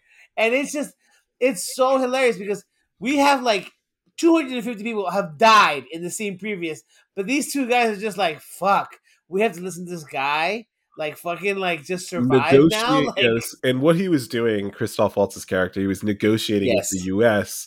an exit strategy. To stay alive. Because I think he understood, because he's smart, that they were probably going to lose this war. So he was trying to figure out a way to get out, clean. And save his ass. Yeah, so he save his ass from war crimes. Yep. So he called and negotiated to seek asylum and they protect him, and he asked for all this glory. He's the reason why they found Hitler. Nantucket, house on Nantucket. And apparently they agreed to it. Yes, apparently. And so, dude, I mean, so that's why Aldo and BJ Novak survived, because they were supposed to take them from there was this whole setup that they'll drive to a certain area, and then Aldo and the other guy will get taken out of handcuffs, and then they'll take them back to wherever they needed to go to get free. So that was the whole thing. But the Inglourious Bastards can't let Christoph Waltz just trounce the earth free without people knowing he was a Nazi. Nope. So they pulled a curveball and carved a swastika into his forehead like they've done all damn day, dude. Yeah, it was so great. It was just a great, and the way they ended it too. It was just the BJ Novak, and it was this ground level upshot to their faces, and it's BJ Novak and Brad Pitt, and BJ Novak just or Brad Pitt says, "I think this might be my masterpiece," and BJ Novak goes, "Yeah, it is." Yeah. End the movie. It's great. Perfect. Perfect. Yeah, dude, it's great. It's a great ending to see. So let's talk about there's certain things that I thought was hilarious. So Michael Fassbender, okay, who played Lieutenant Archie Hickox. FYI, he was born in Germany. So he's actually German, born to German and Irish parents, and he's raised in Ireland, okay? Okay. His first language is German. Gaelic is his second, and English is his third. So just to give you an understanding that he can Listen here, you European bastards. You guys need to stop speaking more languages than we do. Y'all but are freaking making us serious about this shit. It goes to show you how good of an actor he is. Oh, he's great. That he can portray a British officer trying to speak German with a false accent. Considering that German is his first language. Just tried to pour his drink and he didn't take the cap off. He didn't take the. Oh my god! I saw that, bro. Okay. Derek, he didn't know he had to take the cap off with his fucking huge ass mitts. I don't think he knew that we saw him, but I saw that whole chain of events, man. Yeah, it was great. We did see him. Fuck you guys, How you enjoying that margarita, fucker? He's drunk. I love Derek drunk. Can we carry on with this fucking movie? I don't know. We've carried on for 2 hours and 49 minutes. Talk about ratings. So yeah, it's time for ratings. Let's talk about ratings. Now that we've done it, this fucking flick. I'll start with mine. I'm gonna give this fucking flick a fucking 9, dude. I don't give a shit. I fucking love this movie. I love all Tarantino flicks. This is one of my favorites. 9 across the board. Yeah. Done. No, this is a front runner of his for me too. Not the front runner, but it's up in the conversation, with Quentin Tarantino movies. So I'm gonna give this one a 9-1. This one's gonna get a 9-1. Yeah. What, this isn't fucking like goddamn fucking Price is Right, bro. You can't be doing that shit to me, bro. $1. Jeez. All right, Derek, what you got? How well it's made, 4.5. How much I enjoyed it, 4.3. 8.8 total. I mean, it's a good score. I think it should be a 9, but it's a good score. That's a good score. I only docked points because of the gratuitous gore. Yeah, because you're a weenie. That's why. You're a fucking weenie. I'm a neenie? Okay. No, a weenie. What's your top shelf? A weenie. All right, I'll give my top shelf, guys. Go ahead. My top shelf is a lot. As always, it's a true crime documentary. Oh God. No. It's the girl. It's the girl in the picture from Netflix. Oh, it's great, dude. Have you seen it? Of course I watched that shit. Oh my God. I saw it the other day. I was like, great. Truly, like, I was like, what the fuck? I mean, like, there was, it was funny because that documentary, like, gave you what you always experience with a documentary. It gave you that piece. And then all of a sudden it's like, but here's this. Yeah. And then here's this. And you're just like, that sucks. Oh, that sucks. Oh, that really sucks. Like, what the fuck? Yeah. Fuck me, dude. Out of control, bro. Out of control. Girl in the picture. Amazing. Good stuff. Amazing. Eric, what anime have you brought today? All right. So, Farzar. You guys need to check it out. I've watched some of it. It's pretty good. Are you familiar with Rick and Morty? Are you familiar with Futurama? How about like Disenchanted? Right, these are all similar concept shows, just adult comedic, animated fun. Farzar is based in space, and there's this guy who just fucks an 80-year-old queen and becomes king, and they just murdered the the fucking aliens that are monsters. They're all just funny. It's a great show. Check it out. It's on Netflix. What is this? That's on Farzard? Farzar.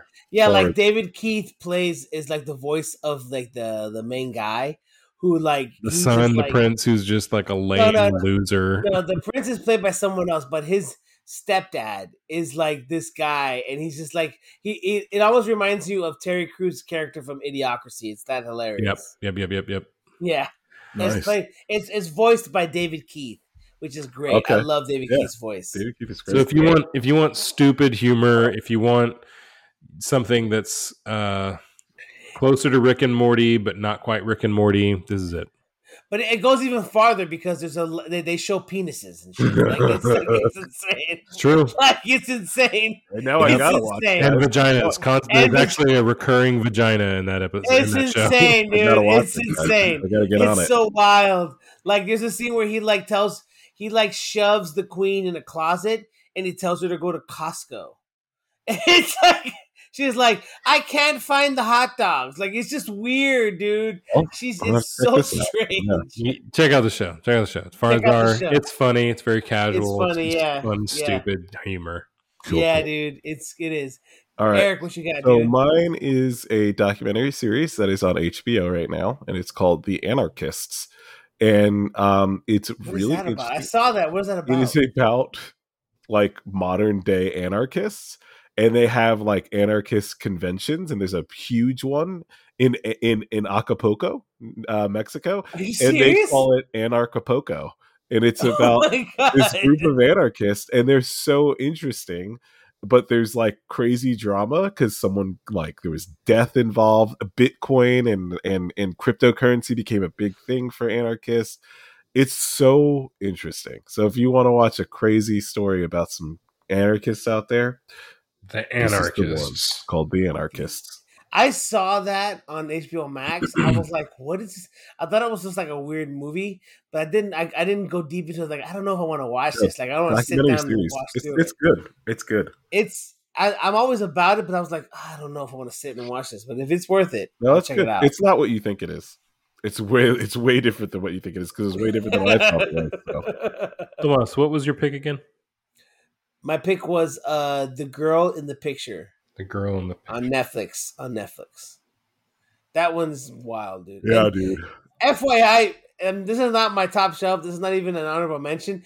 But me and Michelle have been watching fucking How to Build a Sex Room. It's fucking hilarious. Yeah, I've heard a lot of Netflix show. Yeah, I've heard a lot of things. It's so fucking hilarious what you see, but it's cool because it's like you see like how people's like do their own like thing, how they have their own kink, and it's wild to see the differences in people and their lifestyles. It's a cool show. It's not a Netflix, not my honorable mentions. It's just in the top of my head. I'm like, wow, this fucking show's wild, dude. Like it's just crazy. Okay. It's crazy. All right, I'm down for it. I'll check it out. Let me give you the pick because I'm falling asleep, fellas. This has been a long episode. What is it? I knew it was going to be a long episode. It's Tarantino. It's always a long episode. But go ahead. So I'm going to give you guys a choice. Okay, I'm going to name two films, and if you both have a different answer, then I'm going to pick the one that I want. Okay, but I'm going to let you do it from the beginning. What did you say? Why don't you just do that from the beginning? No, just pick the one you want. No, because I want you to pick one of these two. You have a choice. We're going to watch both of them are David Fincher films, which I don't think we've watched. Oh, shit. So you can choose between The Girl with the Dragon Tattoo or Gone Girl. Which one would you like to watch? Oh, I'll be honest with you. I'm going to be 100% honest with you.